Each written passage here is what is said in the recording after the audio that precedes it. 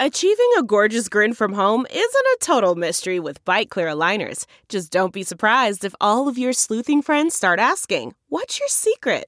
Begin by ordering your at-home impression kit today for only $14.95. Byte Clear aligners are doctor-directed and delivered to your door.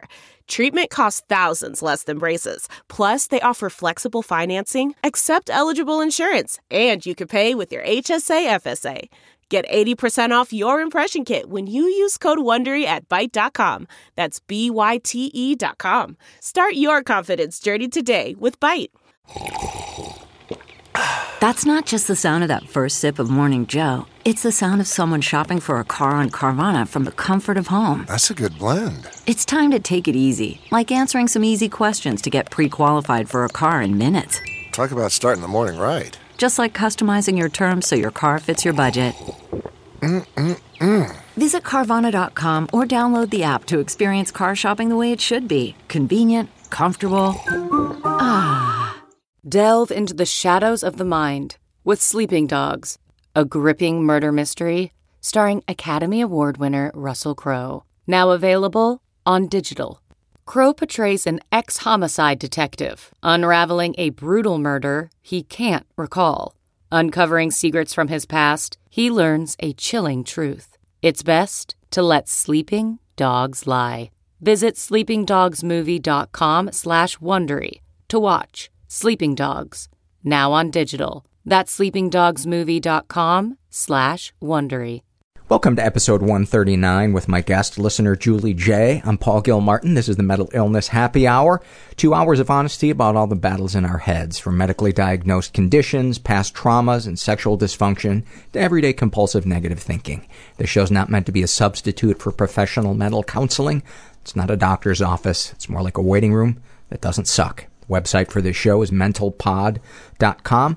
Please go check it out. There's all kinds of good stuff on there. And I want to remind you, those of you in the greater Toronto area, I'm coming to do a live show with Scott Thompson from Kids in the Hall on Saturday, November 16th at 4 p.m. There's a link on my website, so you can go there and buy tickets or find out more information. I'm really looking forward to doing that, and also tentatively planning on doing a group recording of listeners on that Friday night, November 15th, and being joined by therapist Susan Hagen, who was a previous guest on this show and really helped me through some confusing bullshit. Wouldn't it be great if that was her card? Susan Hagen, helping you through some confusing bullshit.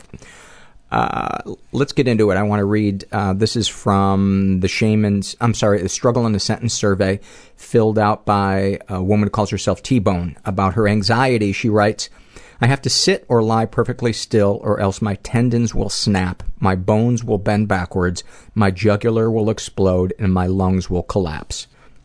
About her alcoholism/drug addiction, she writes, "It is my own decision and for my own good, but when I think that I will never again sip on an ice-cold glass of Hendrick's gin with soda, cucumber, and lime, I feel like my soulmate has died and I want to weep." About being a sex crime victim, she writes, "Defiantly refusing to give in to the extreme shame and self-blame ingrained in me by this pervasive rape culture and not buying myself for 1 second."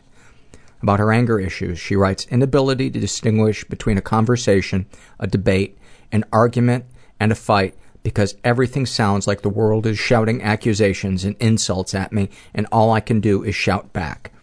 About having borderline personality disorder, she writes, "The butt end of a joke and an all-around nuisance."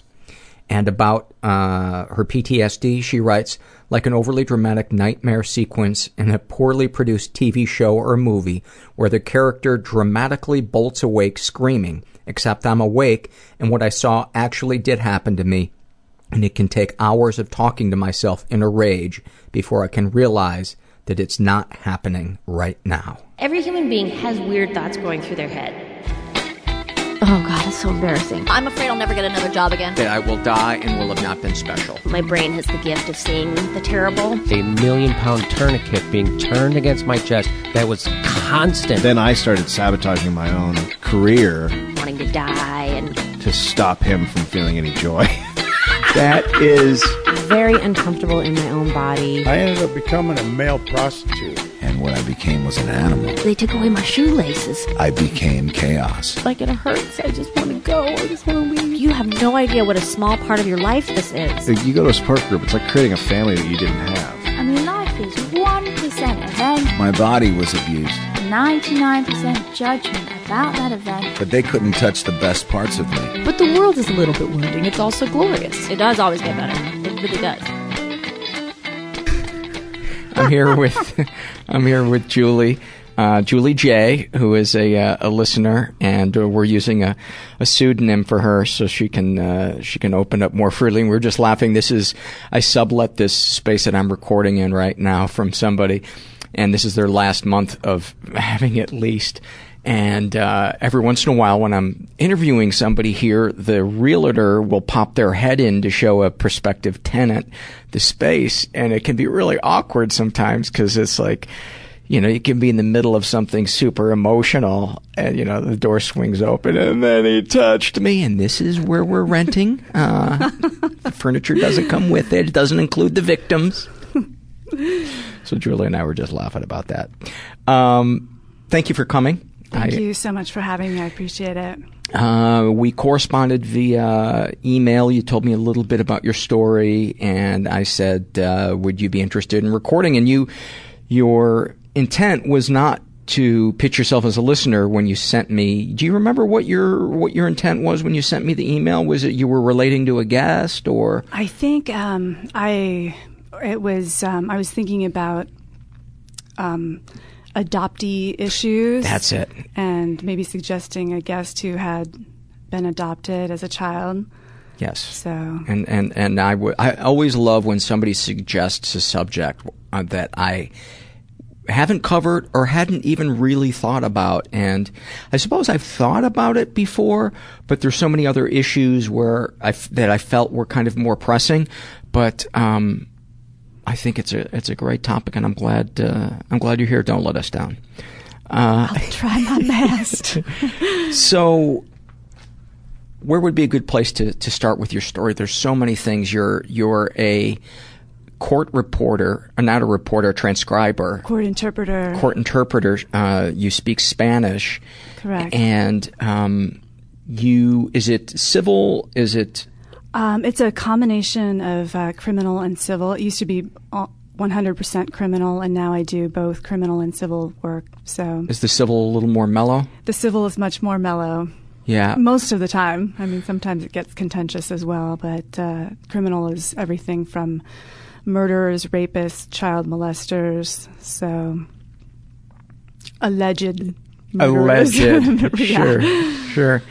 And I'm sure there are a portion of them that were innocent. Right. What portion of them do you think?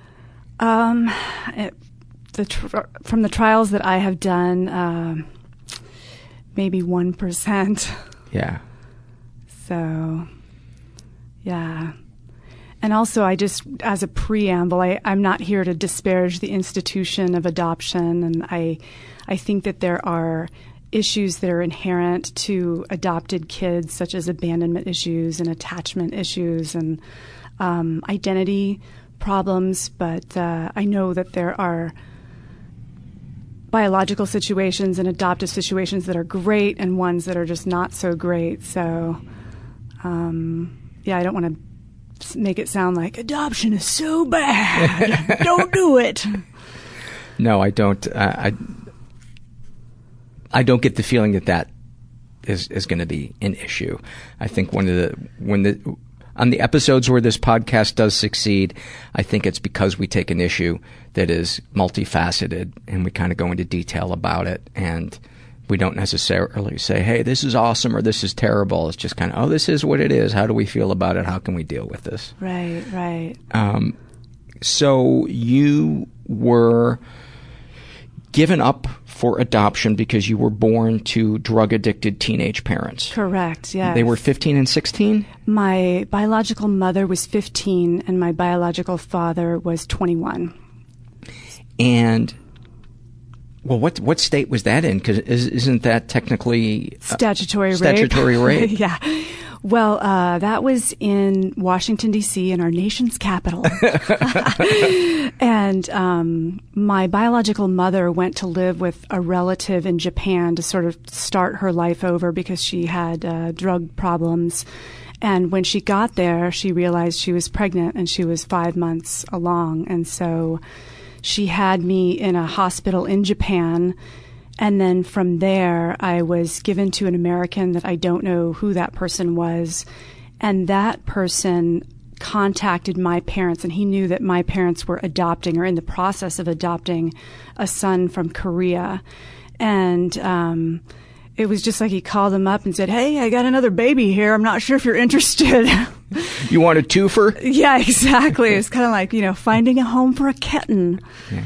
And they were like, "Yeah, all right, why not? Yeah, well, yeah, okay." So they take both of you? They took both of us. And so my mom went from having no children and then to having 2 young children within the span of like 2 weeks. And my brother's a year older than me, and he was adopted. He was about a year and a half when he was adopted. And I'm not sure, I was, 5 or 6 months when I was adopted. So, and I never could relate to, I came out of my mommy's tummy. I always felt like I came from the sphincter of an extraterrestrial. You just feel like, man, am I an alien or something? So. Wow. And this was the early 70s. There were no classes or screenings for potential parents. And so it was just like, you want a kid? All righty, here you go. Yeah, there's a smoking lounge. Yeah, exactly. Actually, there wasn't even a smoking lounge. Everything was mixed. I remember the smoking and the no smoking section. That was my favorite. Where if you were on the edge of the no smoking section, it was like, oh, this is really great. You're like, fabulous. This is fabulous. Well, the first thought that occurred to me, because I'm always filtering everything through my experience, is my mom had a similar situation where she didn't think she could get pregnant. They adopted my brother, who was 7 months older than me, found out that she was pregnant with me, like as soon as the papers came through. So in 2 months, they had, in 7 months, they had the both of us, and then a 13-year-old cousin came to live with us because his family was having issues. So she went from having no kids to having 3 kids in a year. That's hardcore. Yeah, that's hardcore. As if she needed more stuff on her plate with all the issues that she had. She's like, I can handle it. Bring it on. And an alcoholic husband. So, but back to your situation. So, was it just your brother and you? It was just my brother and me. Yep. And what were your parents like? What were your first impressions? My mom, my dad your first impression as an infant. I know. What was your gut feeling as you pooped your pants? My dad was in the military, and so he was gone a good portion of the time. I mean, I really look back and feel like my mom essentially was the one that raised us sort of as a single parent in many ways. And my mom... was your dad a combat vet? He was a combat vet, from Vietnam. And, he's very military. I remember going to see the movie Avatar, and that military general in Avatar is sort of like a caricature of my dad. My dad doesn't really understand depression or nervousness or anxiety. He's like, snap out of it! Just snap yourself out of it. Do push-ups. Yeah. Wouldn't it be nice if that worked for you? Totally. Do you think that works for him, or do you think he tells himself that works for him? I don't know. I mean, I'm so envious of his genetic makeup that whatever he thinks works for him seems to be working for him. So he.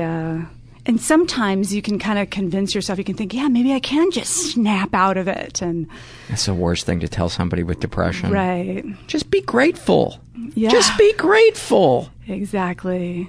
And it's interesting, my dad actually has an identical twin brother, and his twin brother had his biological children.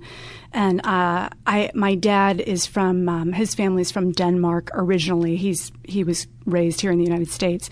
But he was always so there was such a different relationship between my dad's twin brother and his children and my dad and myself in terms of, and my dad would kind of romanticize the blonde hair, blue-eyed kids of my, his identical twins family. Like, oh, look at them, the quintessential Scandinavians. And I have brown hair and brown eyes, by the way. So, and I just was like, oh, can I just dye my hair blonde and get some contacts?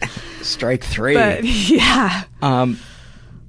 And was your uncle more emotionally open than your father? I think that my uncle was more, it seemed like there was more of an attachment with his children. And I think my dad, I'm not saying that my dad didn't love me. I think he did. I think he does. But it's in a kind of a limited, there's like a limited capacity, or I don't know how to quite explain it. And I don't know if it's because I'm not his biological kid and he, maybe he feels kind of the same way I do, like I was dropped off by aliens and he's like, I have no idea what, what's going on with this kid. But is it fair to say that you get the feeling that your dad is committed to trying his best to guide you, but there's a lack of empathy for what you might be feeling in your skin? Right, definitely. That's really good. That's excellent. That's kind of the feeling I get with those parents that are very, if not controlling, type A, fixed in their way of how they see the world, and they expect everybody to go through the world the way they go through it because it worked for them. But they either lack the ability to empathize with others or don't want to take the time to do it. Right. And I don't think they understand how much their children want to be felt. Right. And guidance is obviously super, super important. But there's got to be that feeling that you're being mirrored and that that your feelings are valid.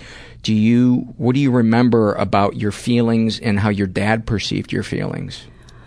I think I was always really struggling to make a connection with my father, always trying to find common ground. And I remember as a teenager suggesting, starting running together, and we used to run the city races, like the 5Ks and the 10Ks, and thinking, oh, this is what's going to do it. This is going to seal the deal for us. And this will be our father-daughter, experience. And how would he let you down during those?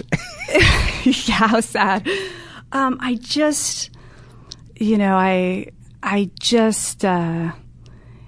I don't know. I mean, I think maybe I just was hypersensitive and didn't feel like it. He was just like, all right, right on. Well, that was cool. Okay, let's go home. So it was not like, this means so much to me. And I'd be like, this means so much to me, Dad. And he's like, I'm going to need a beer, after the race or something. It sounds like he just doesn't know how to speak the language of emotion, Right, totally. So I'm always amazed by like the parents you hear where they're like how you describe your dad, and after they pass away, they'll find a letter that they wrote to somebody gushing about their child, but they never were able to say that to the child. Right. That just amazes me. Right. Yeah. Have you ever? What is the most poignant moment that you remember having with your dad, the one that touched you the most deeply? Wow, that's a tough one. That is a tough one. I think one of the moments that touched me the most deeply was I went to his retirement gathering several years ago, and at that time I was an elementary school teacher in Watts, and my dad got up to give a speech, and he said, and if any of you think what you're doing is important, it's not as important as what my daughter is doing. And I'm like, what? Wow. Okay. I mean, not that I did my best as a school teacher. As a school teacher, you always feel like a failure, by the way. One of your listeners in the survey was saying how he didn't want to get behind on the grading. And it's like 3 weeks into the school year, you're behind. I mean, you're just behind on everything. And I always felt like a failure, as a school teacher, even though my heart was really dedicated to that. But I didn't even know that my dad really knew even what I did for a living, much less that he was proud of it. What did it feel like when he said that? It was shocking. I was pretty shocked, and I felt happy that I had at least made him proud in some way, which I think we're all like, I could never please you, you know. And so, yeah.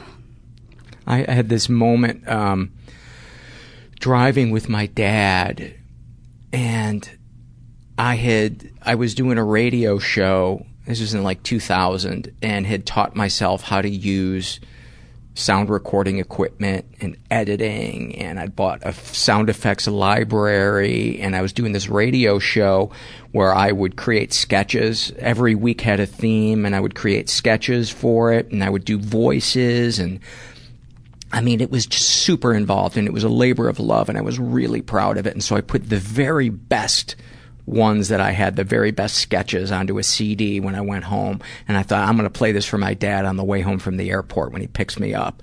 And I played it for him, and there was complete silence. And I said, so what did you think? And he just kind of looked out the window. He said,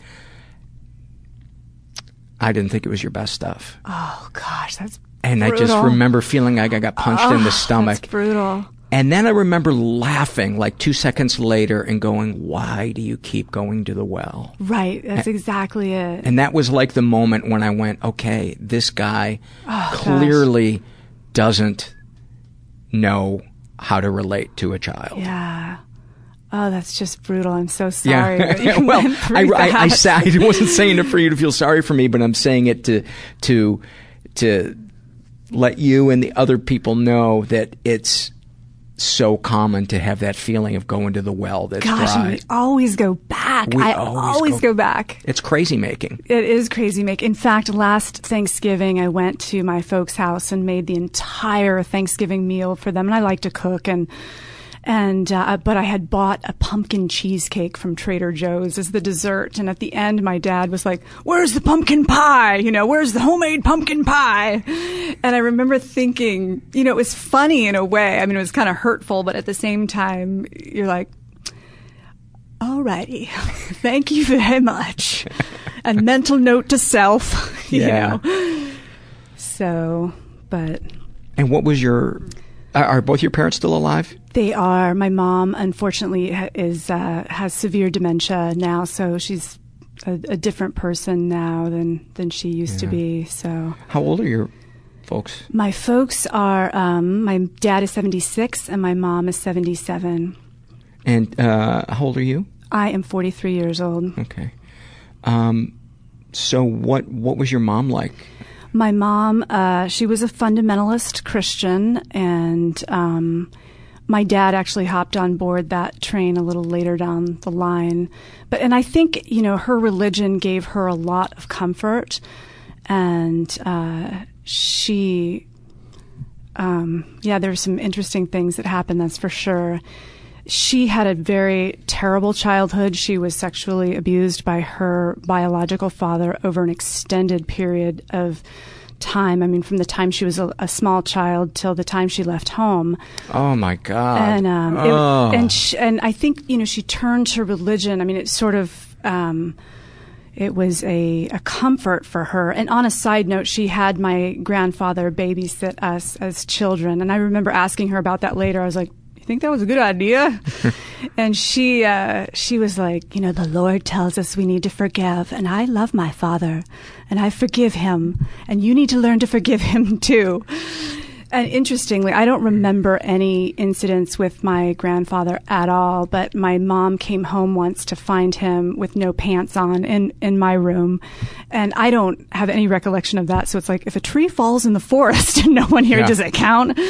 But you know, and oddly enough, she continued to have him babysit us. After she found him with no pants in your room? Oh my And I think it was just like this level of denial that just, you know, and I think the general theme of my childhood, when I look back, is just unprotected, just completely not protected at all.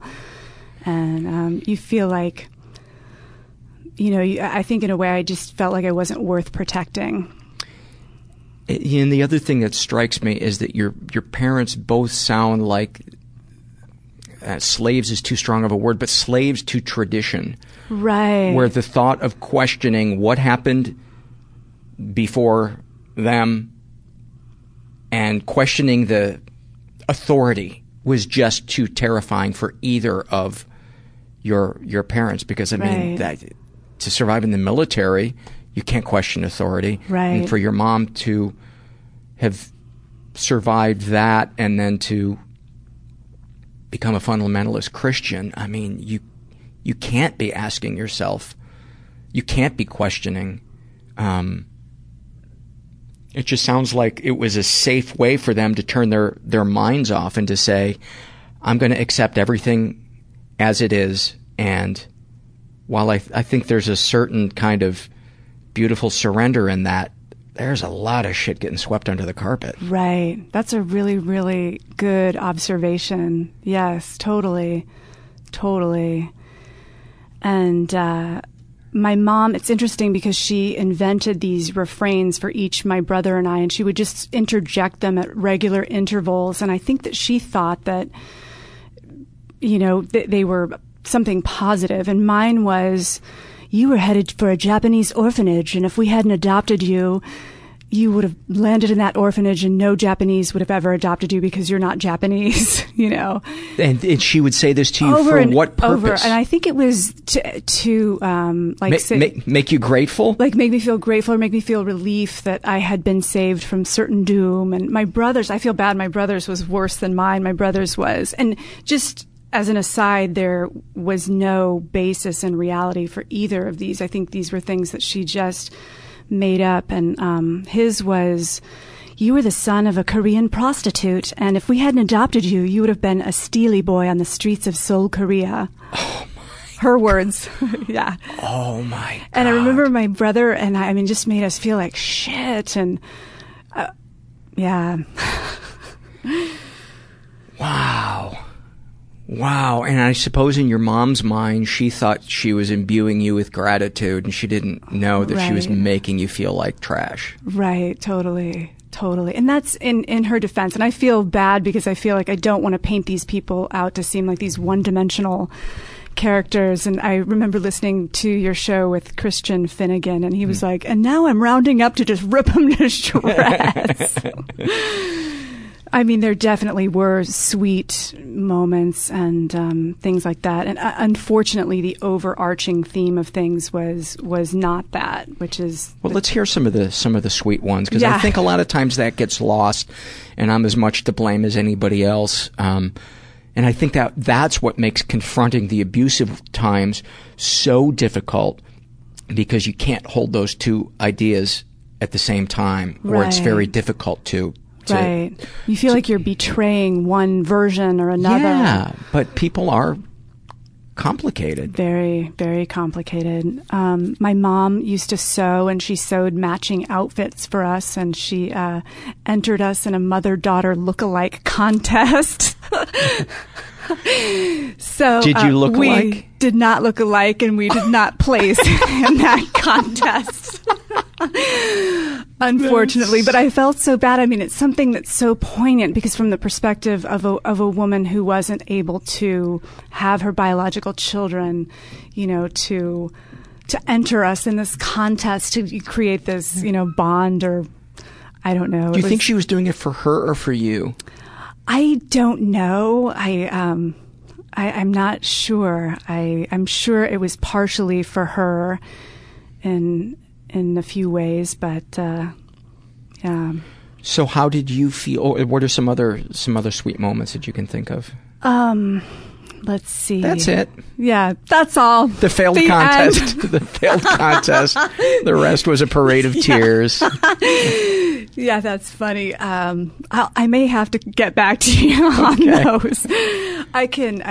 those. There's some funny fun. I mean, well, they're not very sweet, but it's interesting because I read this author whose name is Elizabeth Kim, and she wrote this beautiful memoir about, she was from Korea and she was adopted by a fundamentalist couple. I guess adoption's real big in the fundamentalist circles. So, and there were so many things that were just, I read that rang true.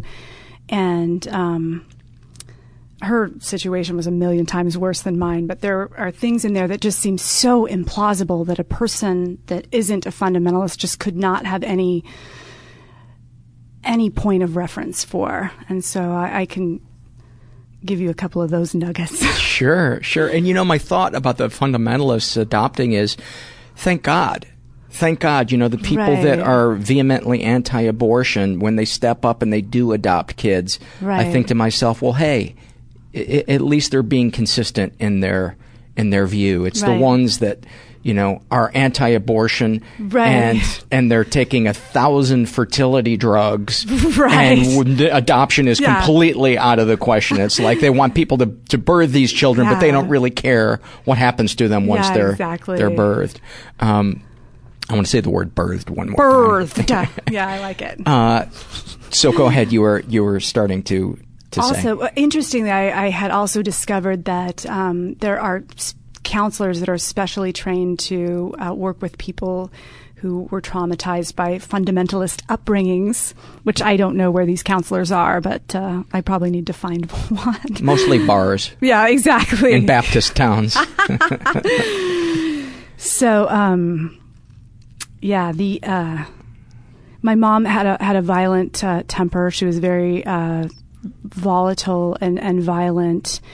And I was a clumsy kid. I was uncoordinated and had motor skill problems, which I later discovered is common among kids that are born to very young mothers. And she thought that... I would imagine also if they were drug addicts and alcoholics, right, exactly. that can also affect...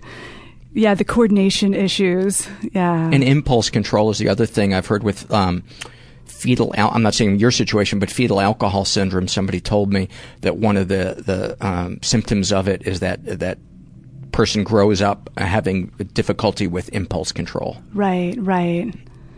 And I'm not so sure I struggle too much. I mean, I think I mentioned in one of my emails to you that sometimes I say something really inappropriate, but that happens not too frequently, but it's... What was the example that you gave me? I hope you and your family get ass-fucked by a clan of macaques. And I've said stuff like that before, which is horrific. What are macaques? They are a species of, monkey or baboon or something. Yeah, so... That is fantastic. I always think of that moment from...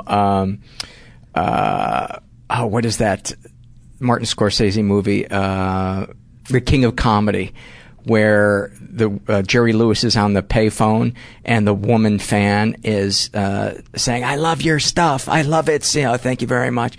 You're my favorite comedian ever. Thank you very much. Can I get an autograph, ma'am? I'm busy right now. You should die of cancer." Oh, that's too funny. But I do love that when it just all of a sudden, out of nowhere, it just that rage just pops up. Well, how could your mom not have all of that negative energy that she took from your grandfather over those years? How could that not come out in some sick way? And I think that she had rage blackouts, which makes total sense. I think she wasn't really aware of what she was saying or doing when she would go into these rage blackouts. And she was very controlling, fastidiously clean, and I think just anything that threatened sort of the order of things was extremely upsetting to her. And so, klutzy me, spilling milk or dropping something and breaking it. And she's like, she freaked out about that kind of thing. And it was a vicious cycle because it caused anxiety for me. I'd be like, please, dear God, don't let me spill the milk. So I'm like drinking milk out of a glass or something. And then I'd spill it and get punished for it. And were you hit? I was hit. She had, yes, she had a few signature moves. Yeah, what were they? Her signature moves. She used to grab me by my ears and smash my head against the wall. That was a signature move. Oh my God, then, I'm so sorry. What did that feel like? It wasn't, I don't know anymore. I can't really remember, if that makes any sense. I remember the motion of it, but I don't remember the pain, the physical pain of it.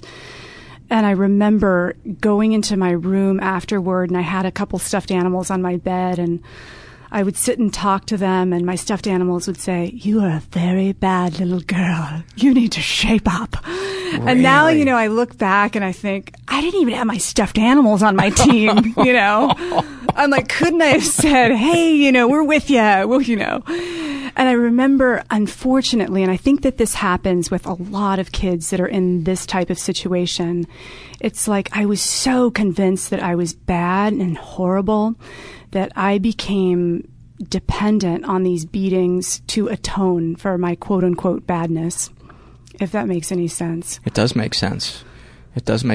I think when we're little and we're struggling and our lives are overwhelming, we need to create some type of system in our brain of how things work. We need to create some type of logic, and oftentimes it has to fit with what's happening in a way that doesn't betray the people in charge of us, because then we have to think the terrifying thought that this person is in charge of me for the next however many years. So I need to create some way to picture the logic of all of this in a way that lets my parents off the hook so I can survive. And so often then it's, I'm a bad person. That's the easiest route to go, is to blame yourself. And I remember I loved my parents so much. I loved them, and I wanted them to be proud of me, and I wanted to be like their biological child and work for that. And somehow I thought that if I could fulfill whatever it was they wanted me to fulfill, that I could achieve that somehow. What did you, in your mind, what did you think that was? Did you, or were you searching to find what that was? I think I was searching to find what that was, or I was a very sensitive kid and very, I always was kind of like, trying to gauge, where they were at emotionally and trying to placate them in that fashion.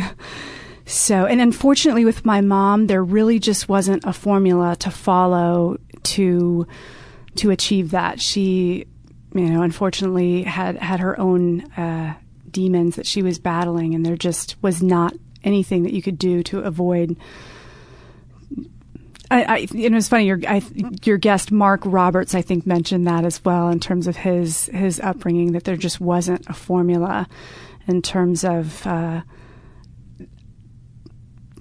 not having them be mad at you or upset with you or disappointed in you. So I had to have been really scary and frustrating. Yeah, it was.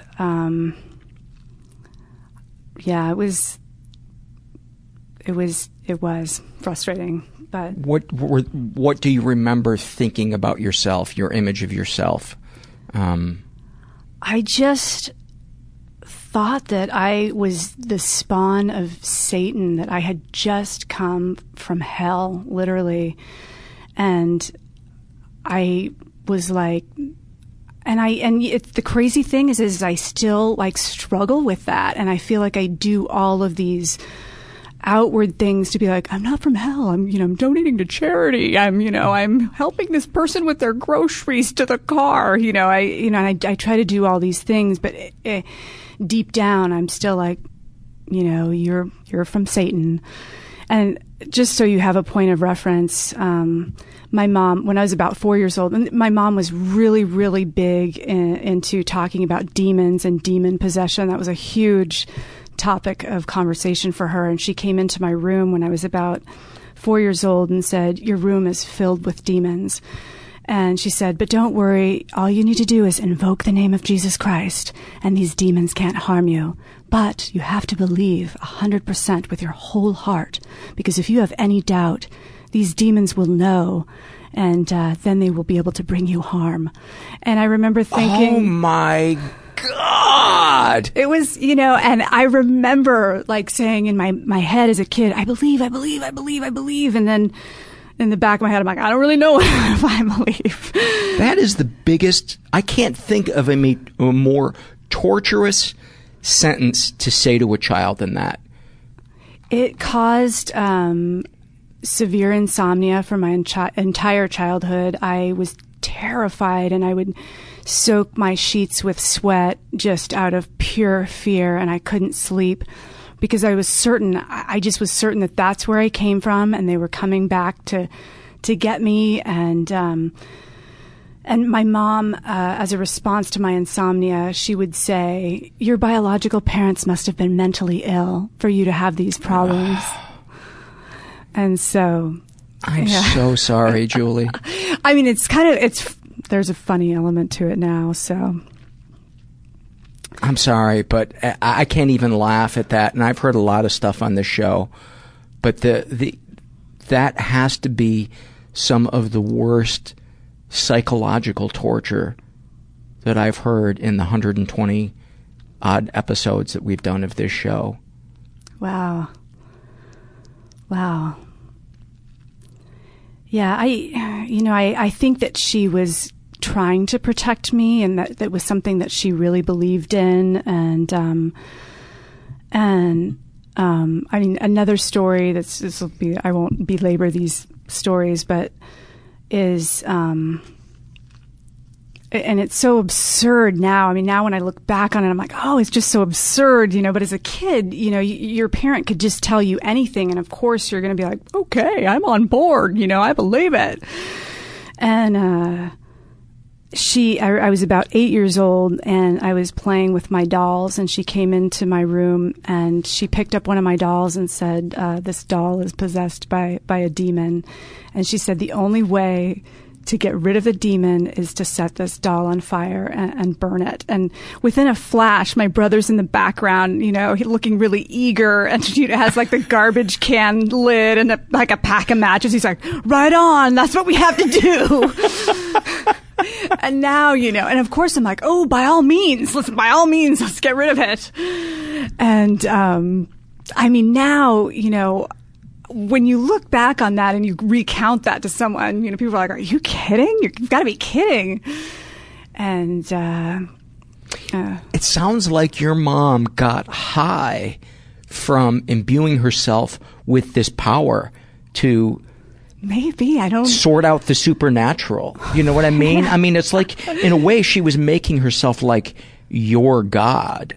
Like, I know these things that you can't see. Right. I mean, what an ego trip. Maybe. I don't, and in a way, I feel like, she's always been the type where she's like, I know where I'm going when I die, I'm going to see my savior. And anybody that is so convinced of something like that, in a way, there's like, I feel some envy. I feel like, wow, that's great. I don't, maybe I don't have that kind of assurance about... I don't even know where I'm going for dinner. Yeah, exactly. And, and I think it's in that way in all, there's, many sort of sectors you can go to, like, Sakagaka Buddhism, and these people are chanting, and they, they believe this chant will bring them these great, and maybe it does, and maybe just by the fact that they do it, it does. And I think I just don't have that gene where I'm just a skeptic. So... or I think there's so many possibilities. Well, I kind of shudder to think what you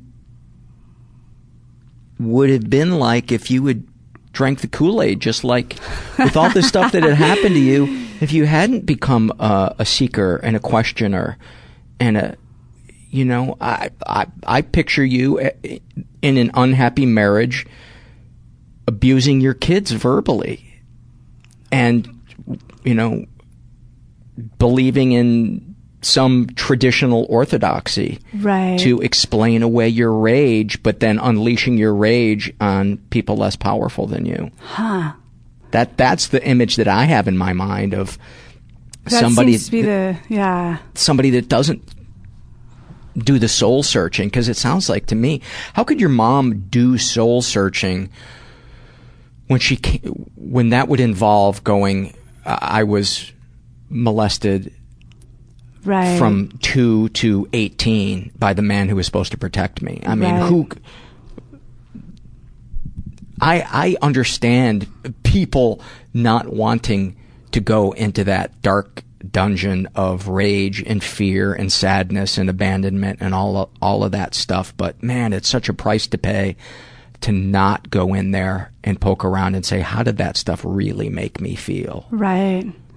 And in a lot of ways, I mean, I think that she survived in the way that she was able to, and there is something to be said for that. I mean, there were casualties, but what do you mean when you say casualties? In terms of, victims of her rage or her abuse, and meaning you and her brother. Exactly. Yeah. Or you and your brother. Exactly.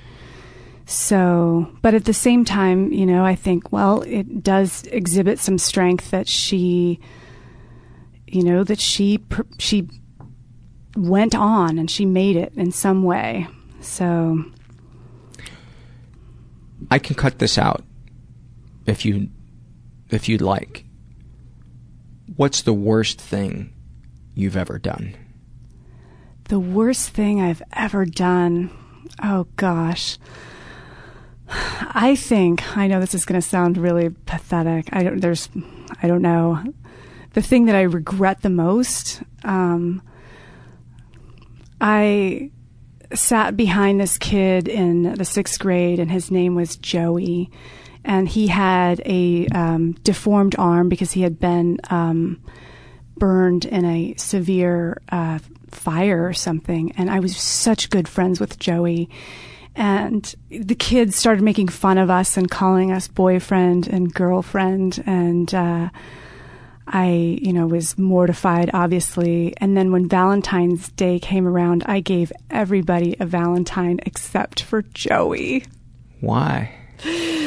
Because I just was like, I don't want them to think that there's something happening between us. I know that's not bad, but it's horrible. Like, I wish I could go back and be like, he was so hurt by that. And I just wish that I had not been so concerned with what other people thought. And I wish I could just be like, yeah, fuck you, But you were a kid. I know, but still. So what's the worst thing that you've done as an adult that you can think of? Gosh. Telling people they should be fucked in the ass by a macaque? Yeah, probably that. Or just saying really horrific things like that. And it like I said, it happens maybe once every 2 to 3 years, but it's almost like something that I can't control, like something takes over and I just say something, and like there's all these, filters going, don't do it, no, it's out, there it is, it's gone, that's it, it's over, So, yeah. And back to applying chapstick, I compulsively put chapstick on. What is the theory or feeling behind putting the chapstick on? It just feels good to do it, or your lips do actually get dry? I think when I'm nervous, they get dry. My mouth just dries out. So. Are you nervous? Oh, yeah. Why? I suppose because splaying everything on a buffet to the general population. Well, almost all the guests, except for friends of mine that are comedians, most of the guests that I have always tell me that they're nervous before we start, and I understand. Some of this stuff is hard to even think about, let alone voice to another human being, let alone say into a microphone. Right. That's going to be aired. But I hope you know that I'm on your side, and I'm not looking to make you look bad or do a gotcha or tell you you're possessed by the devil. Yeah, but I would like to remind you that if it weren't for me, you'd be in a Japanese orphanage and nobody would adopt you. I totally appreciate that about you. And I've listened to so many of your podcasts, and they're all just amazing and so helpful to so many people I know. Well, I appreciate that. It's, for so much of my life, I thought the answer was to try to control other people instead of to just listen and not judge them. And when I got sober and I experienced people just listening to me and not judging me, I realized that's what I've wanted my whole life. Right. I always thought it was about impressing people or controlling people, that was the solution. And I now realize that those are drugs. Right. Really dangerous drugs to me. It's so hard to look at the things about yourself that need work in a way that doesn't demonize you. Right. In a way that says, oh, okay, I'm not perfect. That's okay. That's just my particular wart or whatever you want to call it, in a way that doesn't make you less than anybody else, but just kind of lets you know, hey, this is a little issue I got. I'm just going to kind of keep an eye on that and hopefully give other people the leeway that they've given me in so many circumstances because I couldn't see that that's what I was doing. Right. Yeah. Does that make sense? Do you feel like you are able to look at parts of yourself that are flawed in a way that isn't self-hating but is accepting and, hey, let's move forward and just be aware of this? Wow, it's tough. I think it's so much easier for me to forgive other people and not forgive myself. And it's forgiving yourself is just such a huge, I mean, cognitively I can see how it's done, but in terms of being able to emotionally synthesize that, it's just such a challenge. It seems sometimes so difficult. So I don't think I have gotten. I think I deal with severe issues of self-hatred. And what are some of the greatest hits in your mind of why Julie's a piece of shit? I feel like I just made all the wrong decisions. And unfortunately, shitty situations beget shitty situations. And as you might imagine, I chose terrible people for love partners, people that mimicked my home life situation. And as a result, now I'm 43. I'm single. I'm not married. I don't have children. I'm not in a stable family situation. And it was tough because I feel like my friends and classmates went on to establish these stable situations, and my personal life played out like a low rent episode of Cops, And it's embarrassing. I carry so much shame about that.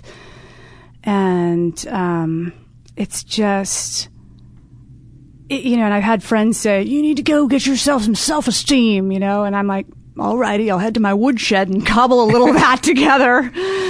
Well, you think, where do you get that from, Yeah, it's so funny, Julie. The first 5 minutes of meeting you, my first thought was, she looks so put together. She's got a good sense of humor. She's personable. And yet you have this incredibly low self-esteem. You have the thing that so many of us suffer from. And I've had people tell me this before. I wish you could see yourself through my eyes. I wish you could see yourself through the eyes of the universe that created you. And see that those good parts of yourself, That's mighty kind. Thank you so much. I'll be writing a check to you momentarily.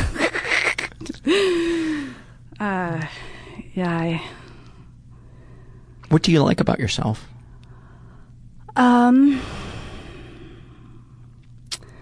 That I haven't given up yet. That I have not given up yet. That I just... I think I'm a kind-hearted person, and I try to give as much as I can. And I think that's a good coping mechanism for anyone who struggles with the kind of issues that we do in terms of getting ourselves out of our space and serving other people. But outside of that, no, I'm kidding. Yeah. You got a good sense of humor. Can you see that? Yeah, sometimes. Yeah, sometimes. It depends on the day. Definitely depends on the day. So, yeah. And there's, and I do think that, there are, sometimes you look back at your life and you're like, man, that's absurd. I can't.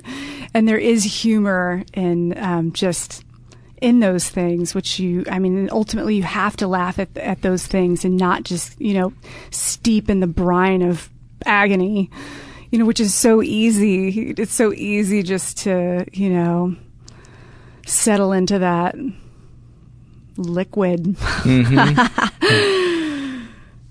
So, but it's hard. I think that there's so much loss in life, and there's so much, like you were saying, like where you're going to that well, you're going to your dad, and you put this thing out that you created and that you put your heart and your soul into, which was the voiceover tape that you made, and to have your dad. It was a CD. It wasn't a cassette. God I'm damn sorry. it. This fucking interview is over. You can tell how old I am, right? Yeah. In my 40s. It's all about 50. the tapes. I'm 50. You look very young, by the way. Yeah, thank you. But, it's like, it's the loss of coming to the realization that you're never going to get anything out of that. And it's almost like a death to grieve when you finally come to that point where you say, this man is not going to wrap his arms around me and say, good job, son. I'm so proud of you, and letting those people go in our lives. I still yearn for them. I have a very superficial relationship with my parents, and I've had that relationship for years just because that's the way it panned out. It's not that I wanted it to be that way. I wanted it to be so much more. But they didn't want that. And I have to respect their wishes and go to people that do want that. So who do you go to? I've got great friends. I have a biological sister who's just an amazing person. How did you find her? That's a convoluted story, which it might be boring, but and just to clear any kind of confusion up, she and I share the same biological father, and our biological mothers are sisters. So it sounds like very Mormon, but it's drugs were the mitigating factor in that equation. And how old is she? She's 3 years older than I am, and I remember as a child, sitting laying in my bed and just praying for a sister and wanting to have a sister that loved me, and I got that. I got it. What did that feel like? Huge. It's just, when I met her later in life, I was about 29 years old, and she is so loving, and it's like her life was horrific in a whole different way. And she was raised by my paternal grandmother, and we just cling to each other now. And does she live near you? She doesn't. She lives on the other side of the country. But we see each other, and we spent our first Christmas together last year, which was super emotional. And does she have a family? She is. She's married. She has a daughter and a grandson. So, but yeah. Obviously, there's something, a bond with you that's very kind of primal, and it is. It sounds like almost unshakable. And the interest, when we met each other, we just, we touched each other's faces and looked at our bodies and our similarities, and we were like, oh my gosh, somebody that looks like me. And that must have been amazing. It really was. And it was amazing that she was so open to it like I was, because you hear these other people like, okay, whatever, nice to meet you, take it easy, Yeah. So, yeah, and it's a huge, huge blessing, and I'm really grateful for that. What do you remember thinking or feeling in that moment when you were touching each other's faces and going, you look like me, and seeing that her energy and her curiosity matched yours, that the well wasn't dry? It was just so surreal. It was like the Twilight Zone, and it was beautiful. It was super fulfilling. Very, very fulfilling. And do you get that feeling when you connect to her now, when you talk to her on the phone? Yes, and we laugh about, she has the same issues I do with depression, and she'll call and we'll laugh about our issues together, and she'll say, "Oh, do you feel like this?" I'm like, "I totally feel like that," and she thinks, "Oh, damn, our biological father, we got these genes from him." And I have a relationship with him as well. So is he still an addict, or? He is an addict still. I cannot believe he's alive. Like, I just can't believe that man is still alive. I guess what I meant was, is he still a practicing He's a addict? Practicing addict. He does not use the hard drugs anymore. He's an alcoholic, and he smokes marijuana pretty much all the time, which I guess some people, I guess that's fine for some people, but he's a really interesting character. He's got these kind of philosophical things to say sometimes. He's like, "Well, I'm a backstreet Buddha," or, he'll come up with these really odd sayings. And sometimes he gets inappropriate. Like, I remember he said, "If you weren't my biological daughter, we could be boyfriend and girlfriend." Oh. And I was like, that's inappropriate. Yeah. What did that feel like? Really depressing. Very depressing. I think, as any female feels, we feel objectified, and I definitely feel disposable as a female. And I remember when I was 26 feeling old, like, "Oh, I'm over the hill. I'm 26, and now I'm like, geez. It's just, it's hard though. Oh, you know what that sound means. It's time to give our sponsor a little bit of love. And actually, our sponsor this week is not actually a sponsor. It's a charity that I want to plug. It's called Comedy Gives Back. And it's on November 6th, and it's a 24-hour live-streamed benefit for Malaria No More. Those of you that are for more malaria, you can still tune in and enjoy the comedy, but I have a feeling that you're probably a pretty tough comedy fan. The website that this benefit Comedy Gives Back is on is dailymotion.com. And did you know that you can donate as little as $1 to Malaria No More, and that saves a life? You don't get to pick which life, though. So you do take the gamble that you're going to be keeping some potential asshole alive, but I still think it's worth rolling the dice. So if you want to know more, you can go to comedygivesback.com, and you can also just go there and donate. And don't forget to check it out. It's November 6th on dailymotion.com. And thank you in advance for supporting this great event. And again, donate and learn more at comedygivesback.com.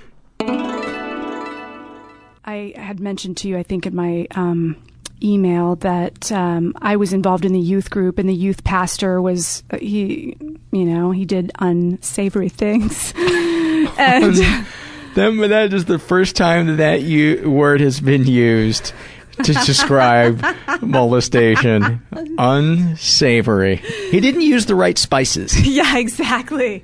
How old was he, and how old were you? I was 14, and I don't know his exact age. I think he was in his late 30s. And, of course... Did he groom you? He, No, I don't mean physically groom you. Did he groom you as in winning your trust? Oh, absolutely. You're my buddy. Oh, absolutely. And it was just like... Get you away from the pack. Yeah, and the crazy thing, made me feel special, and I was I ate it all up. I wanted to please him and wanted to make him happy and wanted to, continue to get what he was giving. And,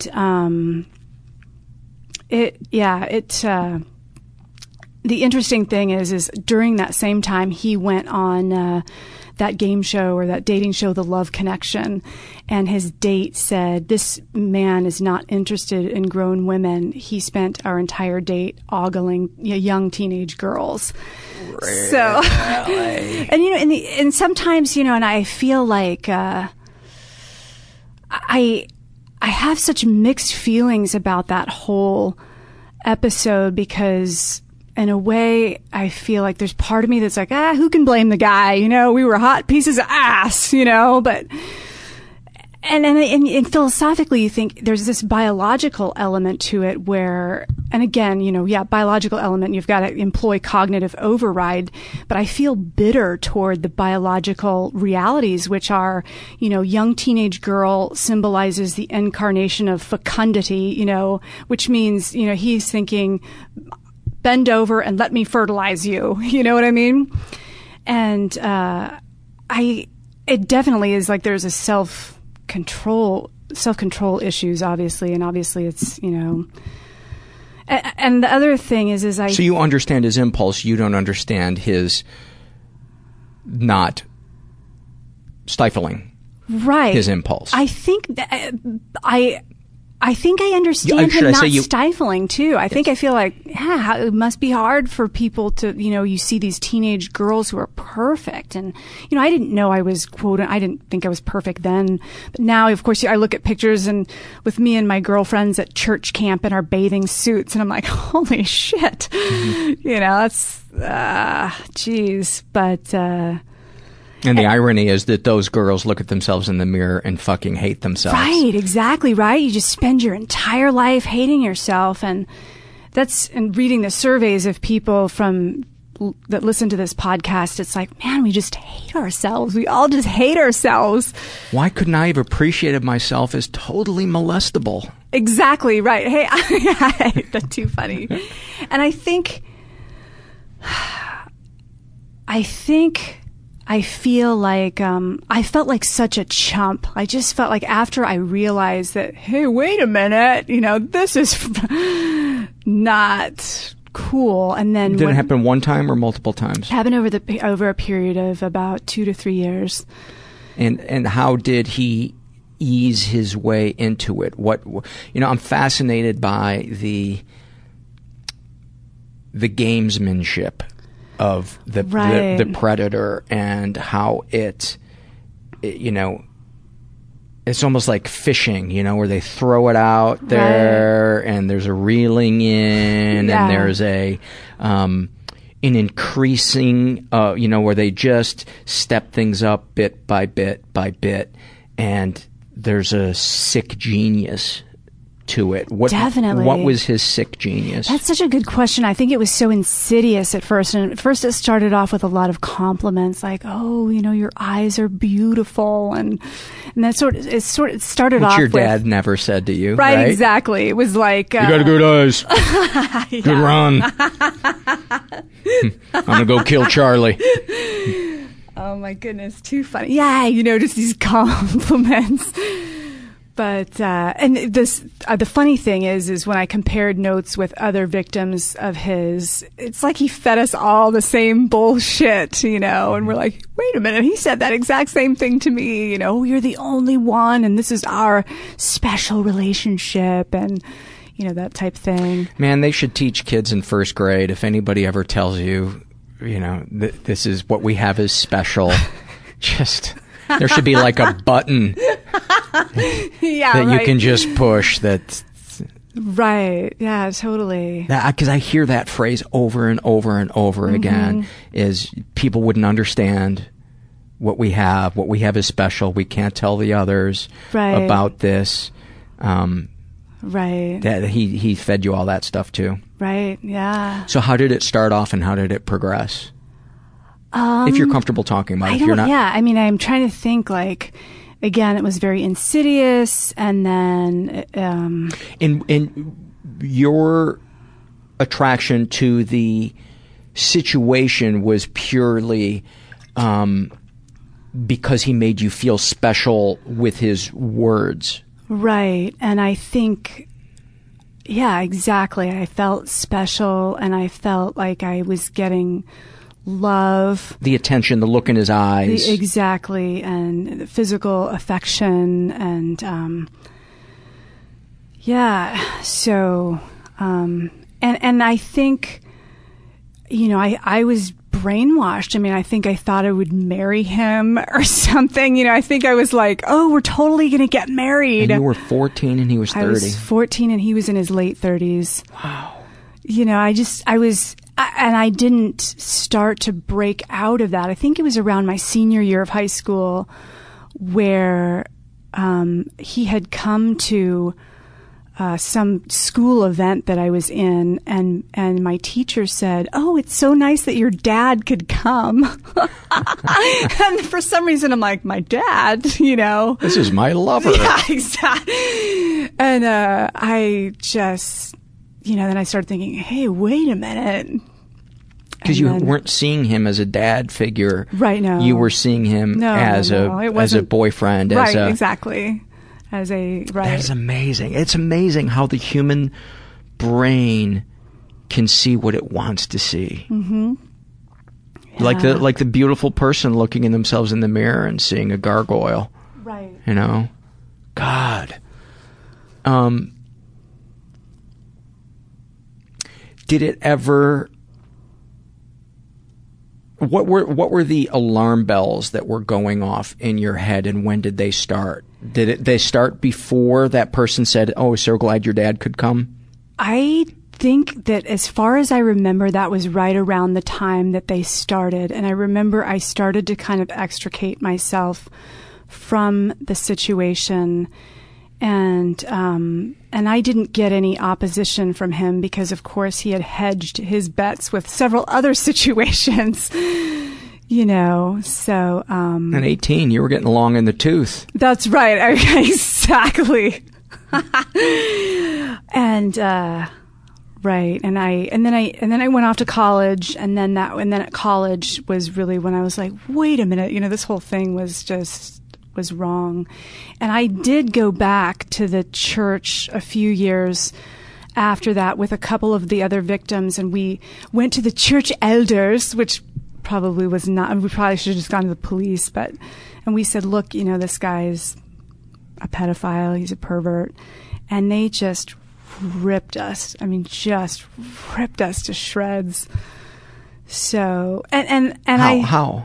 Just like, do you have, you know, they were like, do you have any evidence? Where are the semen samples? Or, you know, just like you would. Yeah. Like why would somebody make that up? And I know there are the occasional circumstance where somebody does do that and it's awful, but God, can't you not be a dick for that? Right. And why would so many, and the thing is there were, the numbers are staggering. And he's this revered member of the community. He's very charismatic and has these people that just defend him tooth and nail, no matter what. So, and I think, I don't know that it would have done any good if we had gone to the police either, because he knew everybody. I mean, it was not a super small community, but it was a pretty decent sized community, and he just knew everybody. And, I think the thing now that weighs most heavy on my heart is doing the line of work that I do. I know the recidivism for pedophiles is like 99.9%. Like, I mean, what are the odds that he's like, oh, yeah, I'm stopping that? I mean, I think that, you know, he's probably still victimizing people, and that's the hard part. Is there any thing that you can do to... I mean, have you gone to the police, or is it just something you... I think at this phase, like, I just wouldn't do it. I feel like, you know, and it sounds so selfish, and I know it's selfish. I just can't put myself up for that type of, you know, I'm sure, I mean, they could go back and be like, oh, she's got mental problems. You know, this girl's got mental problems. Yeah. You know, and I'm like, yep, you're right. I do have mental problems. But I wonder, can police be, and I don't mean to make you feel guilty or pressured about this, but my thought is of those girls that are going on the church trips with this guy right now that have no idea what they're getting into. You know, I wonder, and I'm just throwing this question out there, is this something you can call the FBI and say, hey, you know, surveil this guy? Or I suppose it's not a federal thing, but I wonder, is there a way that somebody could watch this guy? Because it seems like within the span of 2 weeks, you would have evidence on this guy that you could go... Right. I don't, you know, like anonymously call. Right. Do you know what town he lives in? I do, yeah. Maybe I have some homework to do. Yeah. Or maybe we'll do it for you. I don't know if you don't feel like doing it, but I hate to think that there's somebody out there actively. Right. And who knows? I mean, maybe he's not. I don't know. If he hasn't been caught. Right. I don't. I can't imagine. Right. I can't imagine. Most people have a conscience, and the compulsion to do something that goes against your conscience has to be so strong that I think you don't have the power of choice. Right. Right. If that guy does have a conscience, his compulsion is overriding his conscience. Right. Maybe. Or maybe he feels entitled to it, or maybe I don't know. Yeah, who knows? So. Did we dwell on it too much? Dwell. Yeah. Steeping in the, That whole dynamic, I feel like I could do 100 episodes on it and still have questions of right. how they get away with it, how it leaves the person feeling. The most fascinating thing to me is how the child can be convinced that this person is appropriate. Right. And then feel completely differently, and appropriately a short time thereafter. Do you think it's because that person does such a good job of talking to them as if they're their age? Probably so. So that you don't think of them as the 30-year-old. You right. think of them as, he's cool. Right. Instead of to somebody who is older, it'd be, no, that's creepy. Right. That's not cool. Right. I don't know. What's your... I'm not sure. I just don't know. Were you physically attracted to this guy at any point, or was it just an emotional... It was both. It was definitely both. Yeah. Did the physical attraction come in at a certain point, or was that there in the beginning? It came in. It definitely came in. I mean, after you're showered with, attention and quote unquote love and someone complimenting you. So yeah, it definitely came in after. So. Okay. Yeah. Thank you for being honest about all that. I know that's got to be hard to talk about. What are you thinking and feeling right now? I remember listening to this episode of This American Life, and this guy, he just really wanted to, kill his abuser, and I never felt that way. I think I turned it all on myself, and I still do. I think I'm like, I was such an idiot. Why couldn't I have been smarter? Why couldn't I have deflected that? And I think that's the hardest part for me, is that issue. I encourage you to go look at a picture of yourself when you're 14 years old, and look at a picture of not necessarily him, but look at a picture of a guy in his late 30s. And then ask yourself out loud, why couldn't I have been smarter than this person? Right. Yeah. And I think you'll get your answer. Right. Yeah. Because a lot of times I think when we look to blame ourselves, we picture ourselves as a little adult. We picture ourselves, we shrink us down. Totally. Like we still have the smarts of an adult, but we're in a 14-year-old body, when the reality is no, we're emotionally 14 or maybe even 7. Who knows how old emotionally you were with all this shit that happened to you. Yeah, and I was at that age. I mean, just to give you a point of reference, when I was 14, I did very well in school. I played in the church bell choir, and I crocheted sweaters for my stuffed animals.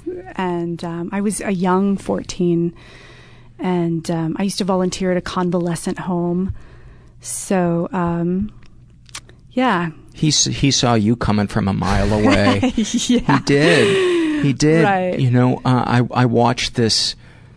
Was I reading a book or I was watching a documentary or something, but somebody was talking about, oh, I know what it was. It was this book that this woman wrote.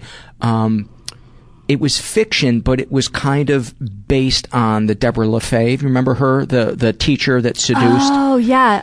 And it was written as a satire, but one of the things that this woman would look for in a victim was whether or not they would talk, whether or not she could control them. And that made perfect sense to me because she would be like, oh, that 14-year-old's really hot. I really want to fuck that guy.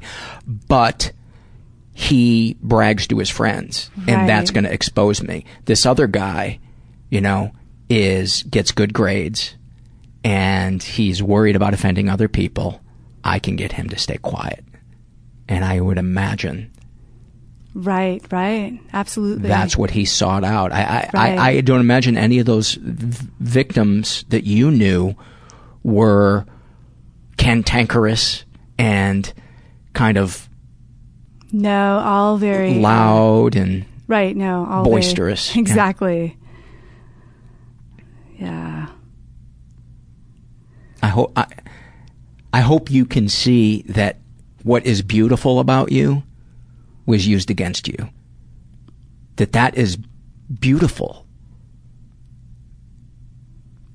What he misused. That's not. And I hate to see that you're blaming yourself because you're a personable person, you know. I liked you the first 30 seconds I met you. You're like, you have a nice smile, you have a nice energy about you. You're warm and you're welcoming. Thank you, Paul. I will increase that check amount. I do appreciate that. I That's very kind. I hate to see people beating themselves up for the very thing that is special about them. So, them's my 2 cents. Oh, those are good. Yeah, those are worthwhile 2 cents.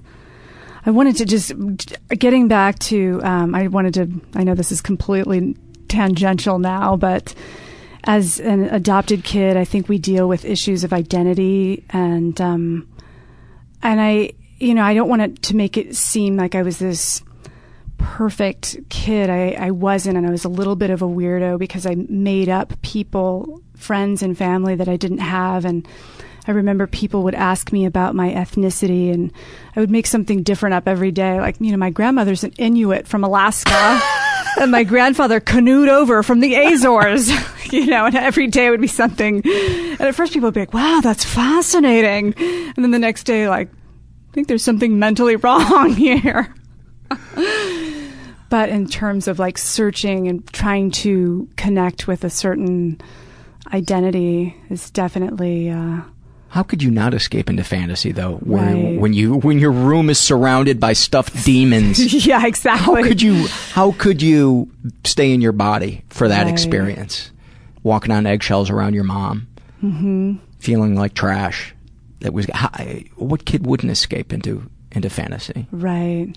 Yep. Yeah, I definitely had a rich fantasy life.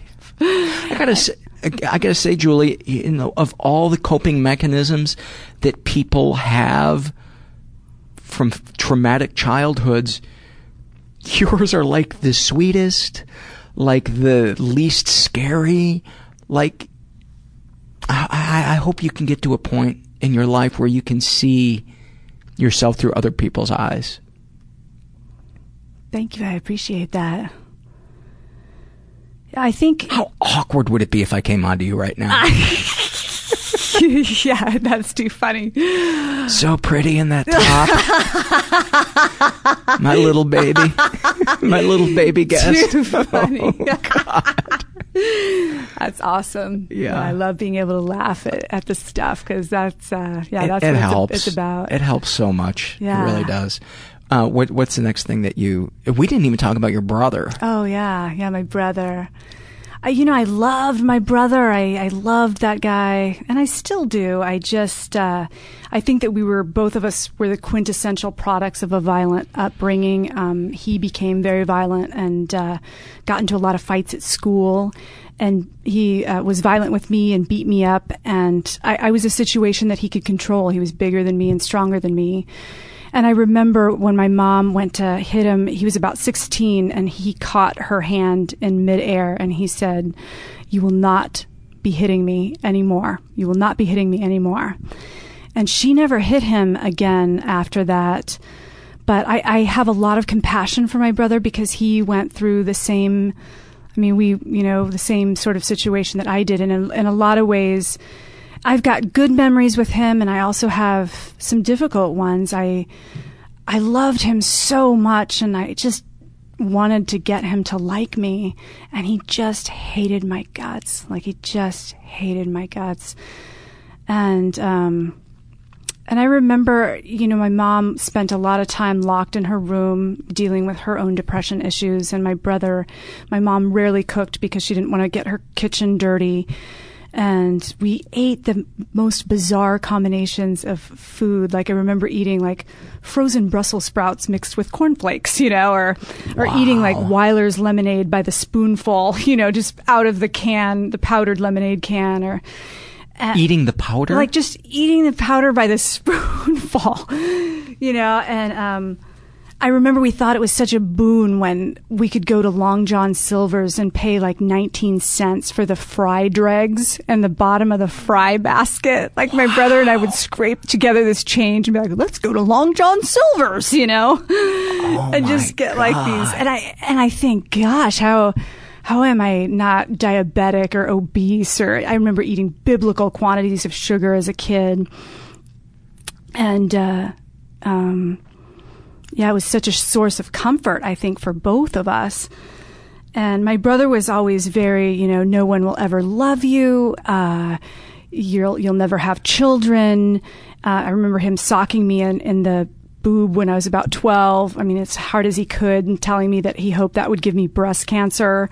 Jesus. And he just did these sadistic things. I told you he used to take my clothes off and make fun of my private parts, He never did any thing molesty, but and I think we're all self-conscious about our private parts. We're all like, how does this measure up? I don't know, And how old were you when he did that? I was probably about 12 years old when he did that. And it's funny, later down the line, there's this website. It's kind of like a document. It's not a porn website, but it's called 1,001 Vaginas. And I'm like, I wonder what other people's vaginas look like, Are you thinking of the website Vaginas of the World on Tumblr? It may be that one, yeah. But and then you're like, okay, yeah, there are some idiosyncrasies in that department. But I encourage anybody who has, especially young guys who've looked at nothing but porn pussies, to go to that website, and women who hate their vaginas, to go to that website and see what a variety there are, because porn is having such terrible effects on women's and men's views of their junk. Right, totally. But go ahead. So he would make fun of your body. Right. Yeah. And did you believe him? Oh, I totally believed him. And you probably had body shame before that too. Right. Yeah. And if you were a conscientious 12-year-old. Exactly. So I no longer am in contact with my brother, and that was a huge loss for me to mourn. In contrast with my parents, I feel like my parents, even though they did some things that were not good, I don't think that they did anything out of sadistic malevolence. And I think my brother, unfortunately, did things that came from that place. And so it just ultimately was not safe for me to have a relationship with him as an adult. which is sad, it's so sad because I just loved him so much, and he was my only companion for, we moved around all the time, and he was my only playmate. And so, did you have nice moments with him? Oh yeah, definitely. What were some nice moments? In fact, I recently, because I don't harbor resentment toward my brother. I just feel like it's just better for both of us to. I think that's a really important distinction, that it's about you protecting yourself. Right. That it's not about punishing that other person. And you don't even have to hate that other person to cut contact with them. Right. It's just that you love yourself. You're trying to love yourself. I'm trying to take healthy steps to protect myself. And I still love my brother, and I recently, just so that he knows that I love him and I'm not harboring anger or anything like that. When I was a kid, about 7 years old, our father bought us these 2 little toys. It was those toys where you press the bottom and then they kind of like, they were all connected with a string. It was a little animal that was connected with a string. It was like a little cork at the bottom, and they did a dance or something. And of course I broke mine within the first 2 minutes, I'm like, hey, this is, and my brother immediately gave me his, and I kept that all these years, and I sent it to him just a couple weeks ago, and I wrote him a thank you note, and I said, I'll always remember these kindnesses that you showed me,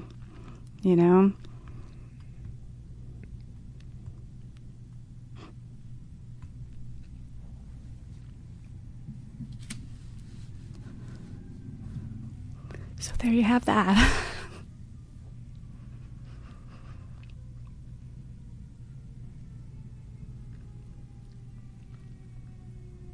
What's coming up for you right now? It's hard to let go of people that you love,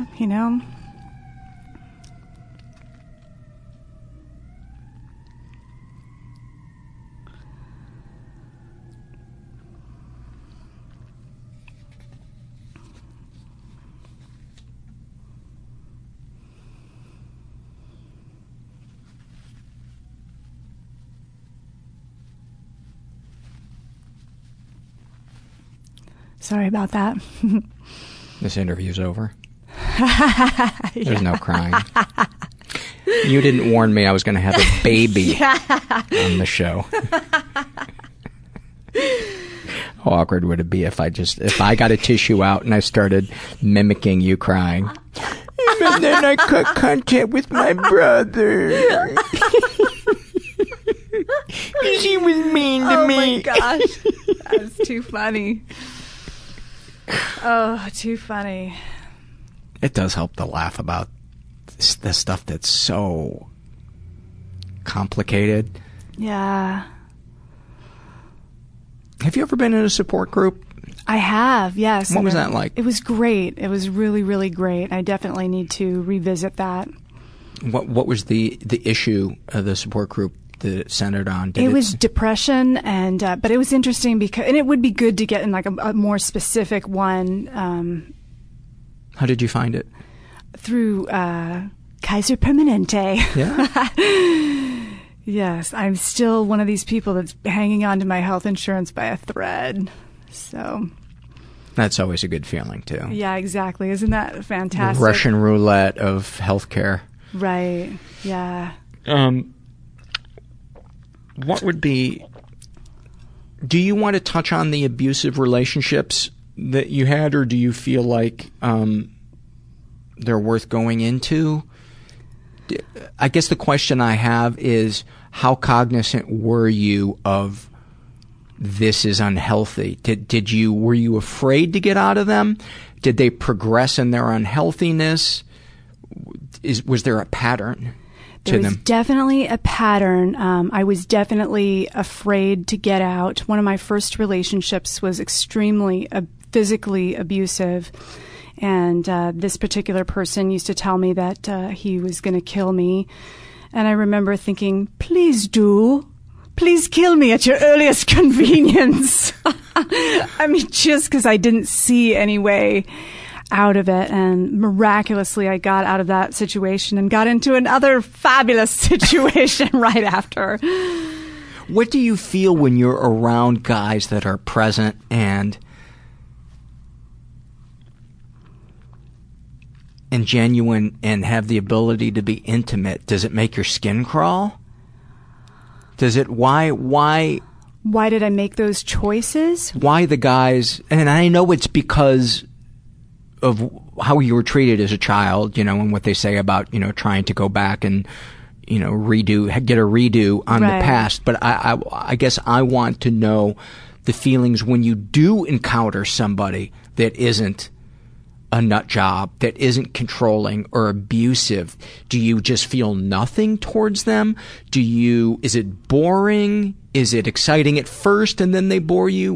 Have you had those experiences? I have had those experiences, and I've had experiences where I had opportunities to date or go out with or have a relationship with a great person, and I didn't take it. And I think the reason I didn't take it is because I didn't feel attracted. And I think that passionate attraction, for some reason, was cultivated around these chaotic situations, like feeling like, ooh, I was so attracted to this person. And so the people that I was really attracted to, and I've had some counselors say, if you're really attracted to the person, you need to run in the other direction. Yeah. And so unfortunately, I think it was that, and I didn't recognize that. And I was also very used to, conditioned to forgiving people who perpetually did horrible things. Sure, if you feel like you deserved it on some level. Right. What would you tell yourself? Would you say, oh, I brought it up, I shouldn't have said that, he was having a bad day? What were the excuses you would make in your mind for his behavior?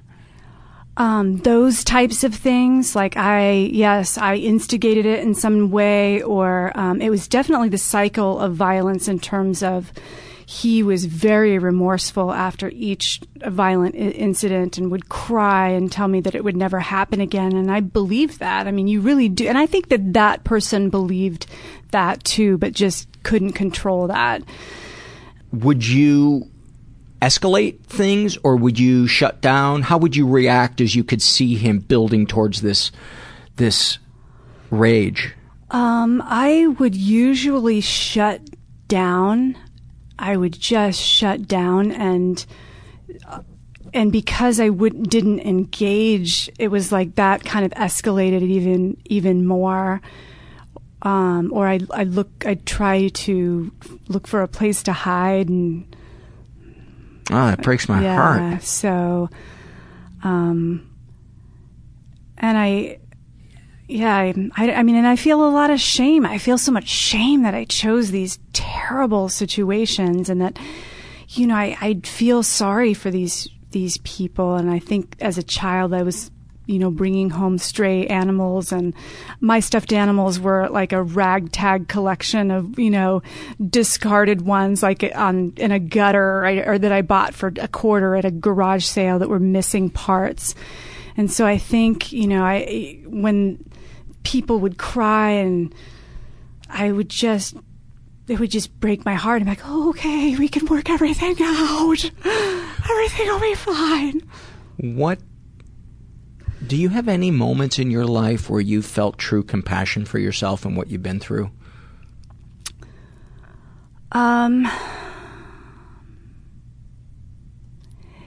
Very fleeting. I think very fleetingly. It's tough too, because I think most people that go through these things often question, was this real? Did this really happen? Oh, I so relate to that.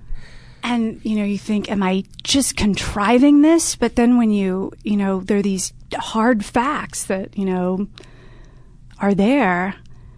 And you were questioning your integrity as a young child.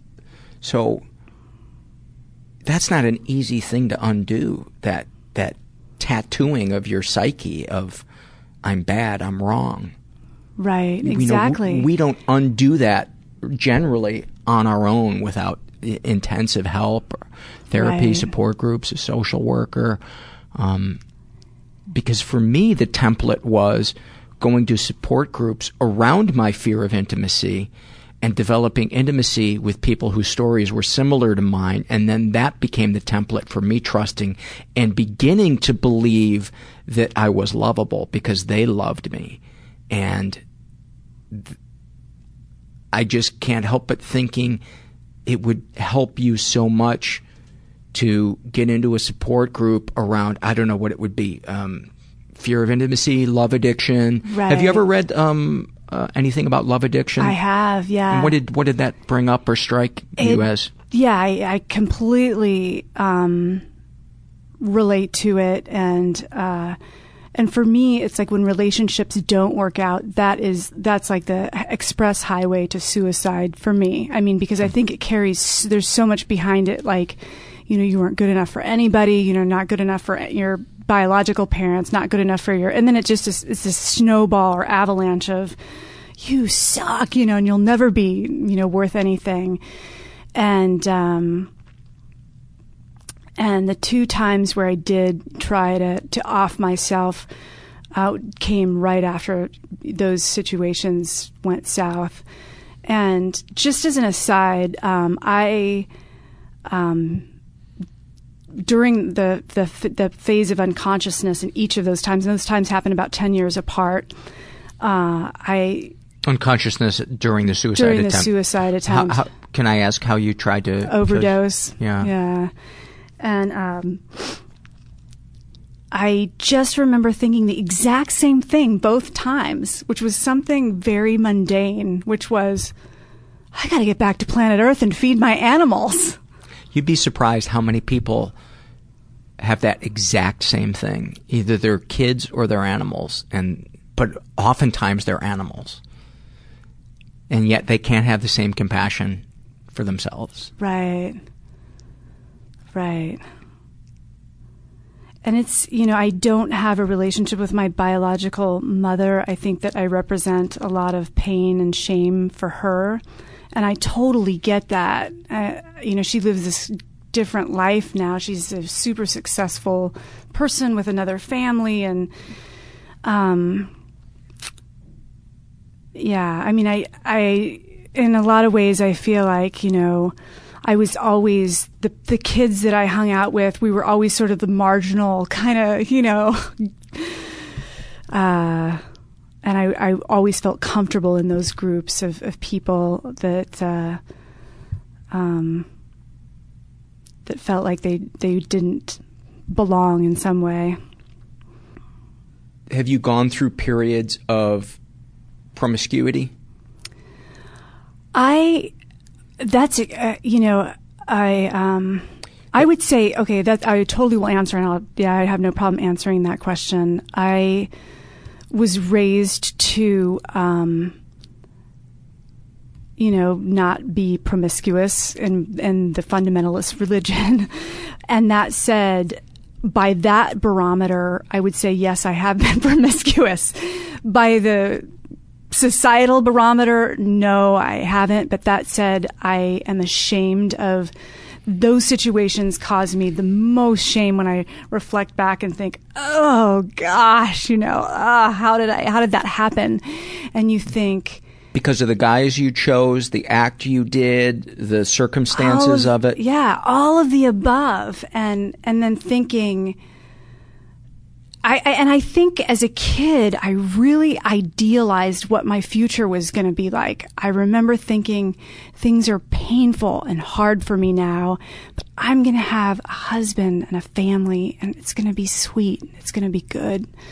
And I'm going to save myself for that person. And then, Panda Scene 2, Hey, it's closing time. Nice van. That's a hoot. But it's just like... The reason I ask is most people who have been victims of sexual abuse or exploitation go one way or the other. Their sexuality completely shuts down, or they go through periods of promiscuity, or both. They alternate between one of the two. Right. And my experience has been both, where I alternate between shutting down and then a flurry of either looking at porn or, when I was younger, being really promiscuous. So I hope I didn't put you on the spot by that. Not at all. I get this, and I've shared this on the podcast before, but when I'm interviewing women who've been sexually abused, I have this little voice in the back of my head that is like, oh, listen to you, you fucking pervert. You want to know more details. You want to know that they're pervy just like you. And that's too funny. And it's a tough area for me as an interviewer because I'm constantly second guessing my integrity. But it's a totally valid question, and I think it's something. I think it's a valid and adequate or appropriate question because of that, as you said, because it either galvanizes like this hypersexuality or it just completely shuts you down like that. So, as I said, I think I totally romanticize the, I will be a virgin, when I get married. So. What's the next thing? Have we touched on pretty much all the stuff? Or are we leaving anything out? Let's see here. I think, just talking about some self-care. I have been through therapy several years. I could use maybe 50 more years of it or a prefrontal lobotomy.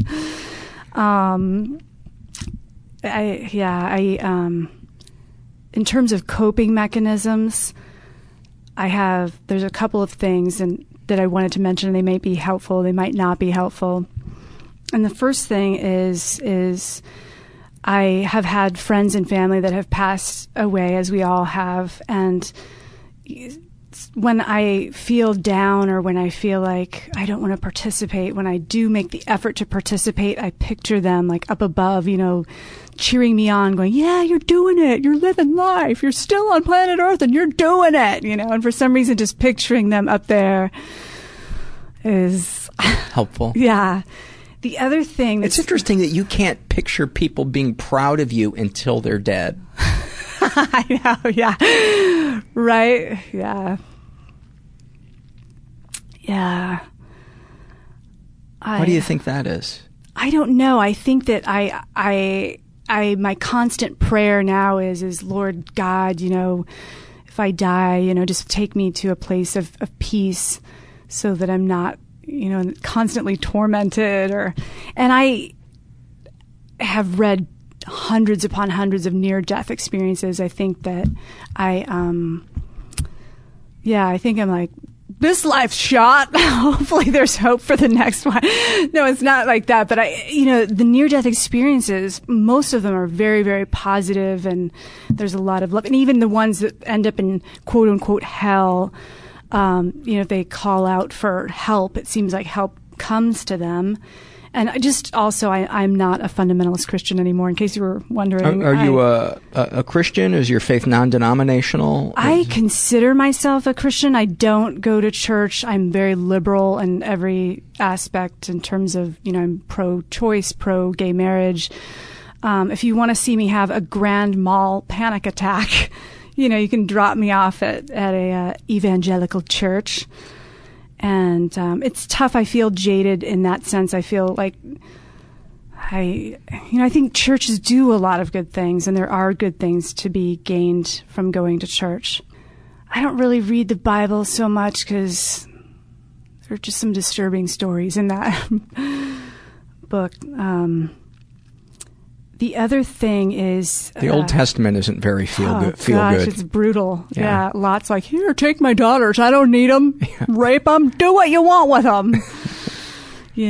So the other thing that I do is when I'm really, really in the depths of depression, and I'm single. I have to pay my bills. I've got to go to work. I've got to do my laundry and have these things to get done. And if I just want to, go to bed and stay in bed, and I have these things that are hanging over me to do, I have a timer, a digital timer, and I just say, for 10 minutes I'm going to tackle the laundry.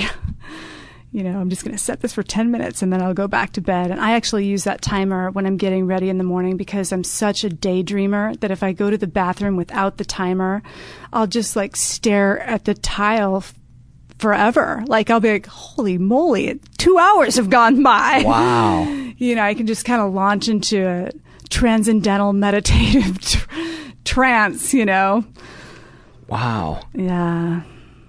So got to like keep myself on track, just keep on track. And the final thing is, I feel like I'm going to get some slack or some flack for this, but I have read a lot about Holocaust survivors. They're so fascinating to me that anybody survived, the coping and the survival skills that it took to come through something like that. And I always think, I've read just dozens of books on that.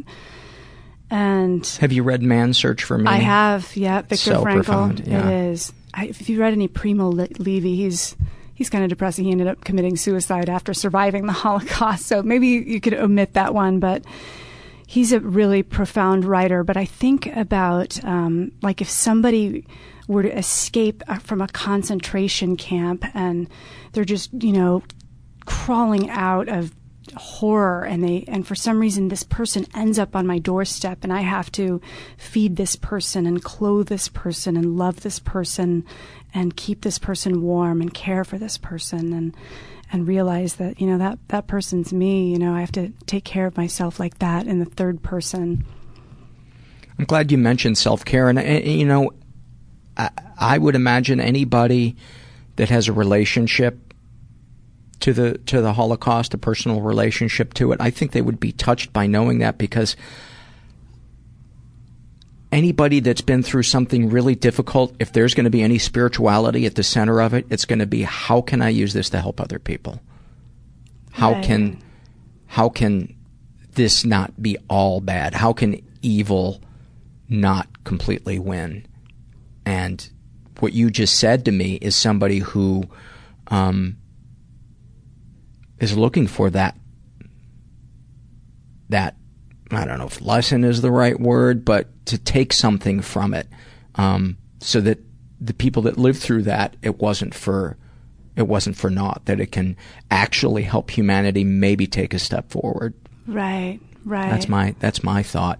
And I'm glad you touched on self-care, because it is, and especially for people who were sexually exploited, it is one of the hardest things to practice, to care about your body.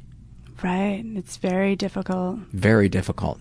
I struggle with it constantly. I shared that I went blind in my left eye about a year ago for 5 minutes, and I went and had some tests done, and and after like the second one was inconclusive, I was like, I'm tired of caring for myself. The last round of tests that were done, I've yet to call the doctor to find out if they discovered anything, because I just don't care. Oh my gosh. You still haven't called? No. You need to call, Paul. It hasn't happened again. If it had happened again, right, I would have called. But honestly, it's like the path of least resistance. I get that. With self-care. What do you feel when you have those moments? Can you share a moment of self-care that was? I think, and they're very mundane moments sometimes, like you said, like in terms of like, I need to eat fresh vegetables and fresh fruits, and I am taking my vitamins now because this is healthy for me, and I'm drinking this jug of water because I'm hydrating my body and permeating my cells with, water.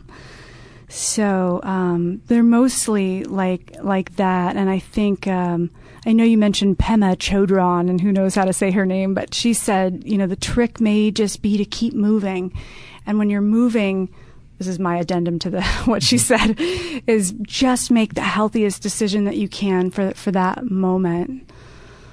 I agree. I think that's great. I think so often the key is baby steps, because we want to do something. I'm going to become a Buddhist, or I'm going to lose 50 pounds, instead of just, I'm not going to take 5 more bites of this because if I just wait 15 minutes, I'm going to feel full. I've had enough to eat. Right. Maybe that's the place to start. Exactly. Returning your shopping cart, using your turn signal. Exactly, yeah. Just little things like that where I'm going to care about the world around me and my place in it and take just a little bit of responsibility. I don't know. The fuck do I know? That's perfect. It's perfect. Yeah. I said before we started recording we might not have time to do the fears and the loves, but I have the feeling your fears and loves are going to be really good. Oh no. You're going to be like, oh, those sucked. I'm just kidding. Was there anything else you wanted to touch on? What other horrors have we missed, yeah, exactly. Julie? I don't want people, I just don't want this to come off as a woe is me, and I want people to feel sorry for me. Put that thought to rest. Okay. It's not. It's coming across as somebody who's seeking to better their life. I'm reading, continuing a list from Nadia, and she says, I'm afraid I won't have the courage to leave this country when I finally can. I'm afraid I will snap and do something totally atrocious, like chuck a baby out a window, and every good thing I have ever done in life will be neutralized. That is awesome. I'm afraid my boyfriend will fall in love with someone else and leave me. Oh, get that. Here's the next one of mine. I'm afraid of getting older and living a long life and watching all the dudes my age lusting and chasing after young chicks. Ugh. I'm afraid my parents will become very sick because of their self-destructing habits, and I will be stuck here in the suburbs taking care of them. I think she needs to move out of the suburbs. Yeah, that might be a good move for Nadia. I'm afraid of getting burned beyond recognition and living through it and becoming a groaning crust of charred flesh.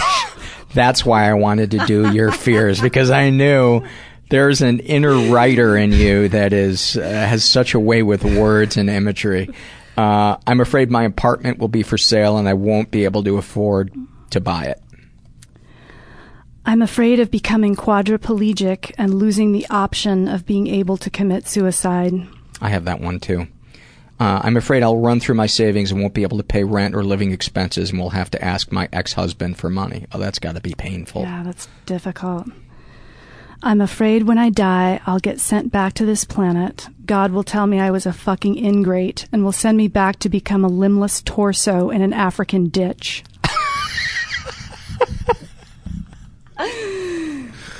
Oh, I'm glad I went with my instinct, which was to extend the podcast for the carnival going on in Julie's head. Yeah. I'm afraid I will never have the guts or patience to write a book.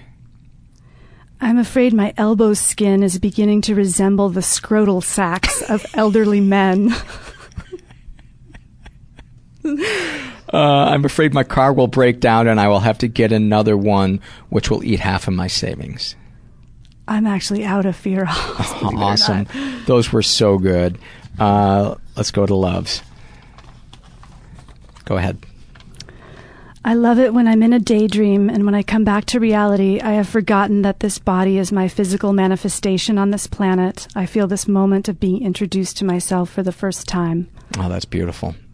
Nadia says, I love putting on a piece of clothing I haven't worn in a while and seeing that it still fits. I love getting the mockingbird outside my window to copy my whistle pattern. Oh, that's cool. I love reading a very brainy and confusing book and realizing that a paragraph in it makes perfect sense, crystal clear sense to me. I love watching the Maria Bamford Show on YouTube and her making me laugh so hard at our darkest struggles. I could tell about a half hour in that you're a fan of Maria's. Oh, really? Yeah. Too funny. Yeah. I love hearing my daughter talk about me in a complimentary way when she thinks I can't hear or not paying attention. Oh, that's beautiful. And by the way, anybody that has never checked out Maria's comedy, go check it out. It is, if there is a custom-made comedy for this podcast, it is Maria. It is. It really is. She saved me, really. Really. I love locking into a tight harmony with my singing partner. Oh, that's cool. As a tone-deaf person, I look at people that can harmonize like Martians. I love watching live theater from up close and seeing expressions on actors' faces and forgetting that I am watching them play act. Oh, that's a great one. That is good. I love the word bunt, as in bunt cake. Those three consonants together. It is a good word. I love seeing older couples who seem very connected to one another. I like that. Yeah, me too. I love when my dog barks when she still has a ball in her mouth. I love the smell of roasted broccoli. I love identifying flora and fauna with my Audubon field guide. That may be the dorkiest thing I have heard in the loves. That's fantastic. I love hearing and seeing my boyfriend speak Spanish. I love it when my cat is walking somewhere and she stops and leaves one front paw hanging in the air as if she is weighing options, and the placement of that paw determines something very important in her fate. Yeah. I love picking berries, especially wild ones. I love that too. Oh yeah, wild berries. Those are good. I love listening to this podcast. It really is an incredible blessing. Oh, thank you. I love hearing my two younger daughters talk in their bedroom when they are playing and getting along. That's got to be very nice. I'm out. Well, let's end with one of Nadia's. I love reading a quote that seems very relevant to my life or inspiring. Well, this might sound corny, but my conversation with you, for me, has been very inspiring and enlightening, and I'm glad we've met. I'm glad you contacted me, and thank you for being so open and honest and vulnerable and funny. Thank you so much for having me. I really appreciate it a lot. Many, many thanks to Julie J, and just love talking to her. Really enjoyed her company, and boy, really a greatest hits of shit that can happen to a kid, and she's still standing. What a survivor. Before I take it out with some surveys, I want to remind you guys that there's a couple of different ways that you can support the show if you feel so inclined. You can support us financially by going to the website mentalpod.com and making either a one-time PayPal donation or a recurring monthly donation for as little as $5. Once you sign up, you don't have to do anything unless you want to cancel it or your card expires. And you can also shop through our Amazon search link, and that way Amazon gives us a couple of nickels and it doesn't cost you anything.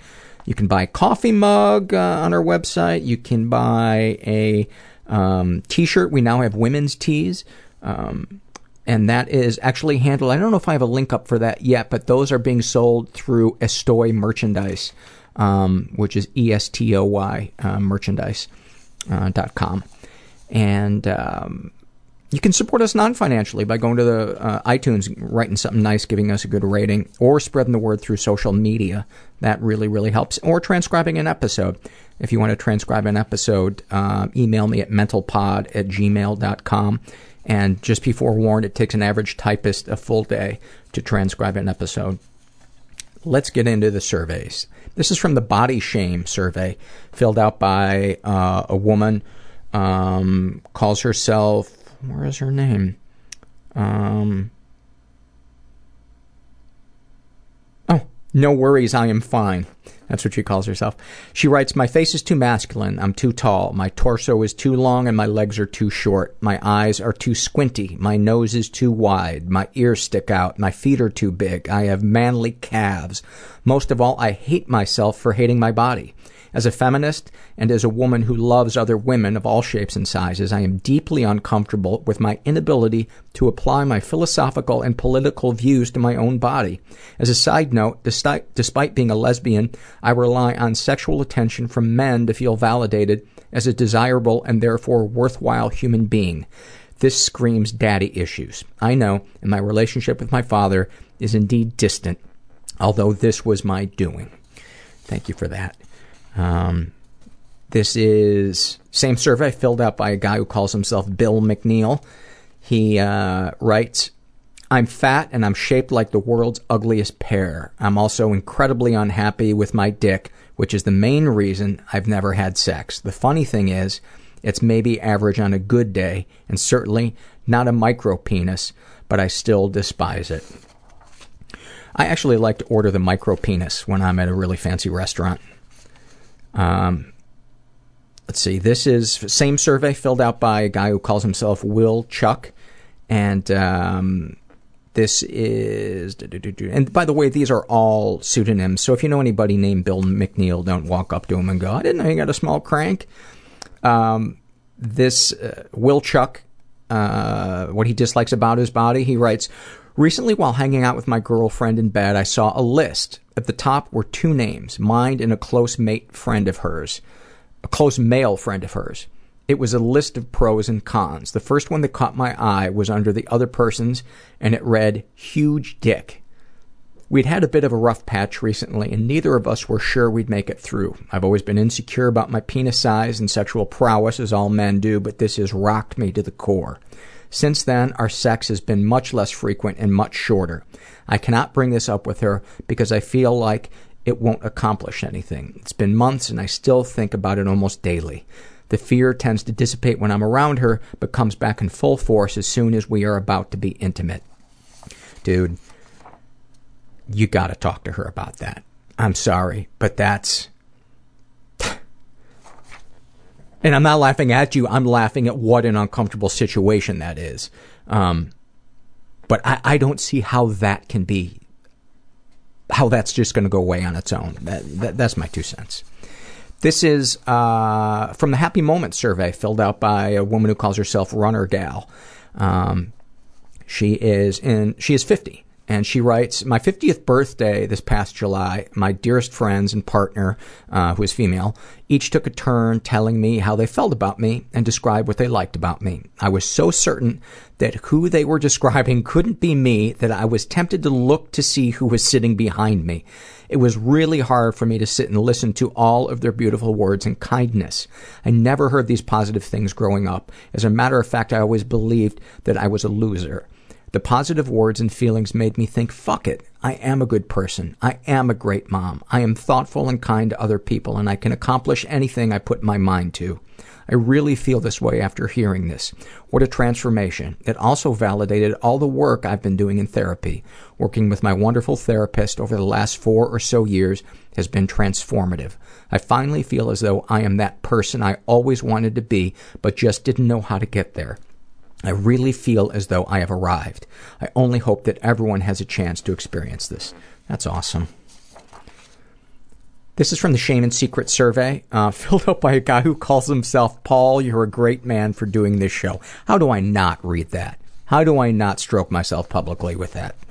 I wonder if that would be considered public exposure for stroking myself by reading that. And I'd have to register as a... what is the word? Sexual offender. This is, he is male. He's male. Fucking jackass. Straight in his 30s, was raised in an environment that was a little dysfunctional, never been sexually abused. Deepest, darkest thoughts. Suicide. I often fantasize about sex and intimacy with teenage girls. Deepest, darkest secrets. When I was a confused, horny teen, I touched a couple different young girls inappropriately, the shame of which has always been a major driver in my self-hatred and thoughts of suicide. Talk to somebody about that. Go talk to a professional about that, or a support group, or somebody, but or a friend that you can really trust. But talk to somebody about that, because that's just too much to keep inside. Sexual fantasies most powerful to you. My greatest fantasies revolve around feminization. My wife would force me to start wearing women's underwear, then clothes, then makeup, take complete control over our sex life, and ultimately force me to be a sex toy for other men while she watches and masturbates. Thank you for sharing that, by the way. Do these secrets... can't see what the next question is because the printer cut it off. Darn it.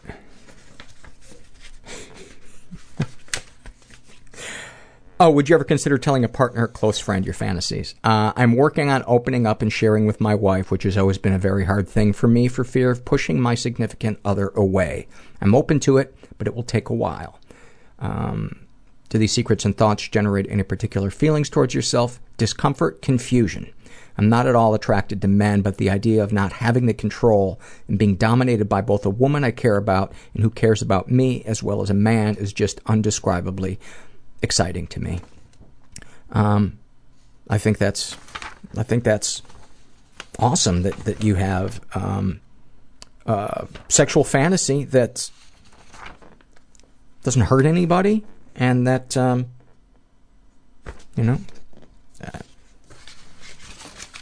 get into it, dude. Get into it. But yeah, I would tread lightly in terms of how you bring that about to your partner. I think we have a responsibility too when we have a fantasy to not overwhelm our partner, with wanting, something that might be so new and something they had never thought about. Oh, shut up, Paul. Just shut up. This is from a survey that's rarely taken, called The Young Male Abused by Older Female, and filled out by a guy who calls himself Mr. Twister. He is in his 20s. He's straight, and he writes, when I was about 5, I was repeatedly molested by my dad's girlfriend. She would force my face into her naked crotch, made me suck her nipples, and would play with my penis. My dad knew what was going on, but for some reason never intervened. Also, I lost my virginity to an older woman. When I was about 21, I had a one-night stand with a woman in her late 40s.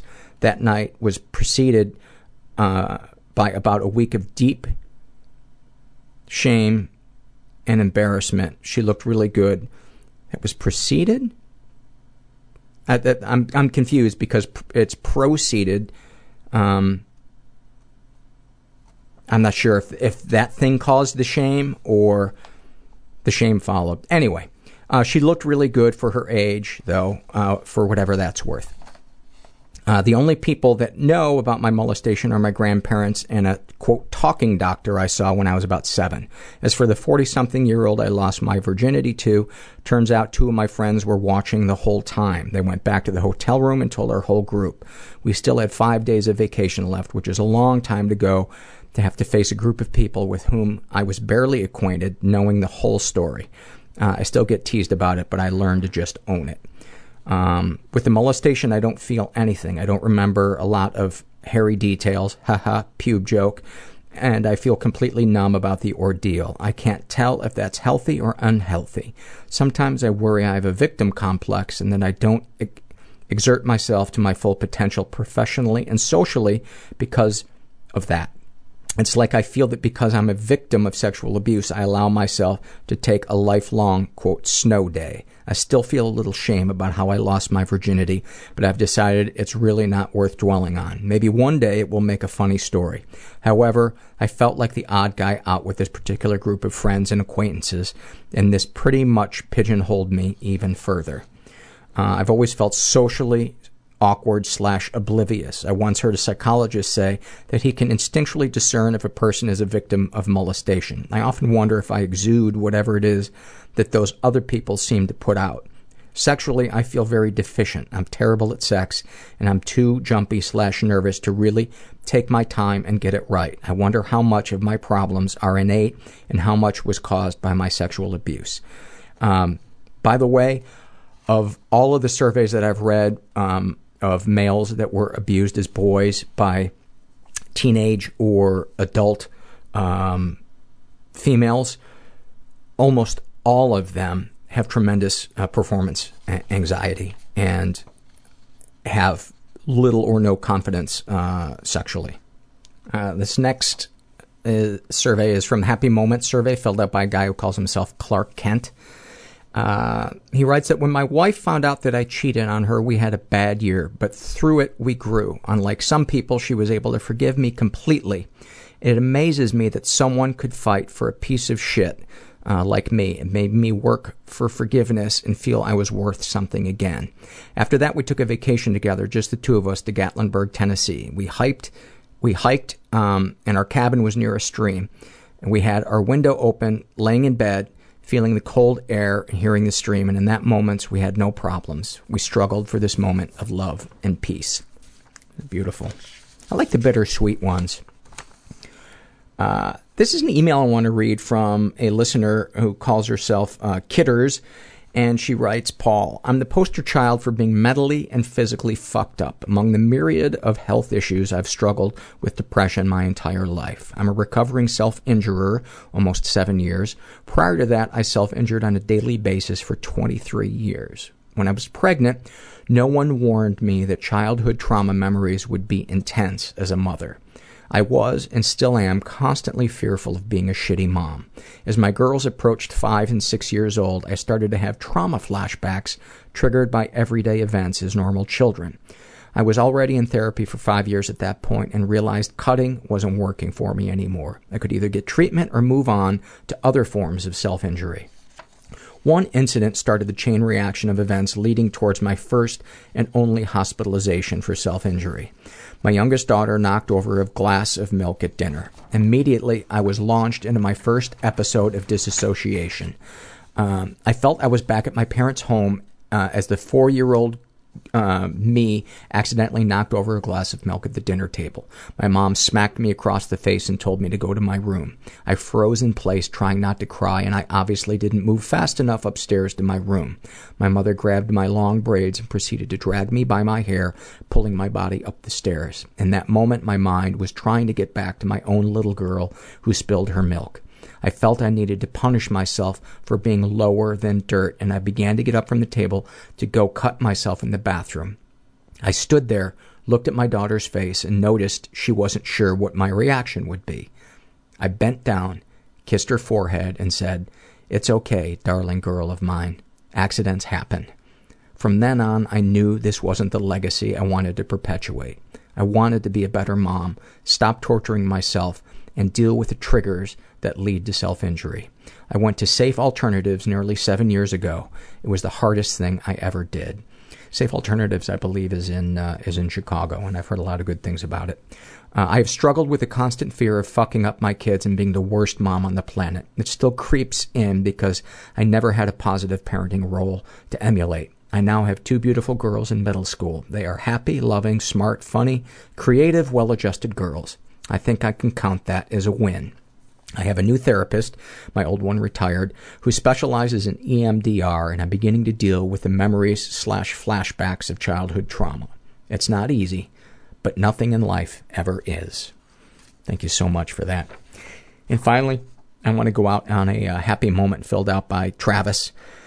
And he writes, I made my therapist cry at yesterday's session. She said, I am so happy you are progressing and using mindfulness on a daily basis. As someone who dislikes praise, I was shocked to find myself swelling with pride. I cried too, and I walked out of the office euphoric. That's so beautiful. Well, thank you guys for listening. Thanks to Julie J. Thanks for supporting the show by filling the surveys out and being donors and all the stuff you guys do, transcribing, going to the forum. I really, really appreciate it, and I love what we're building. I'm really proud of this, and brings a lot of meaning into my life. So thank you, and I hope that if you were feeling hopeless before you started listening to today's episode, you have a little bit more hope, and you know that you're not alone. So thanks for listening. Everybody I know is bizarrely beautifully Everybody fucked up I know in some weird way. bizarrely beautifully Everybody fucked up I in know some is weird way. Bizarrely beautifully fucked up in some weird way.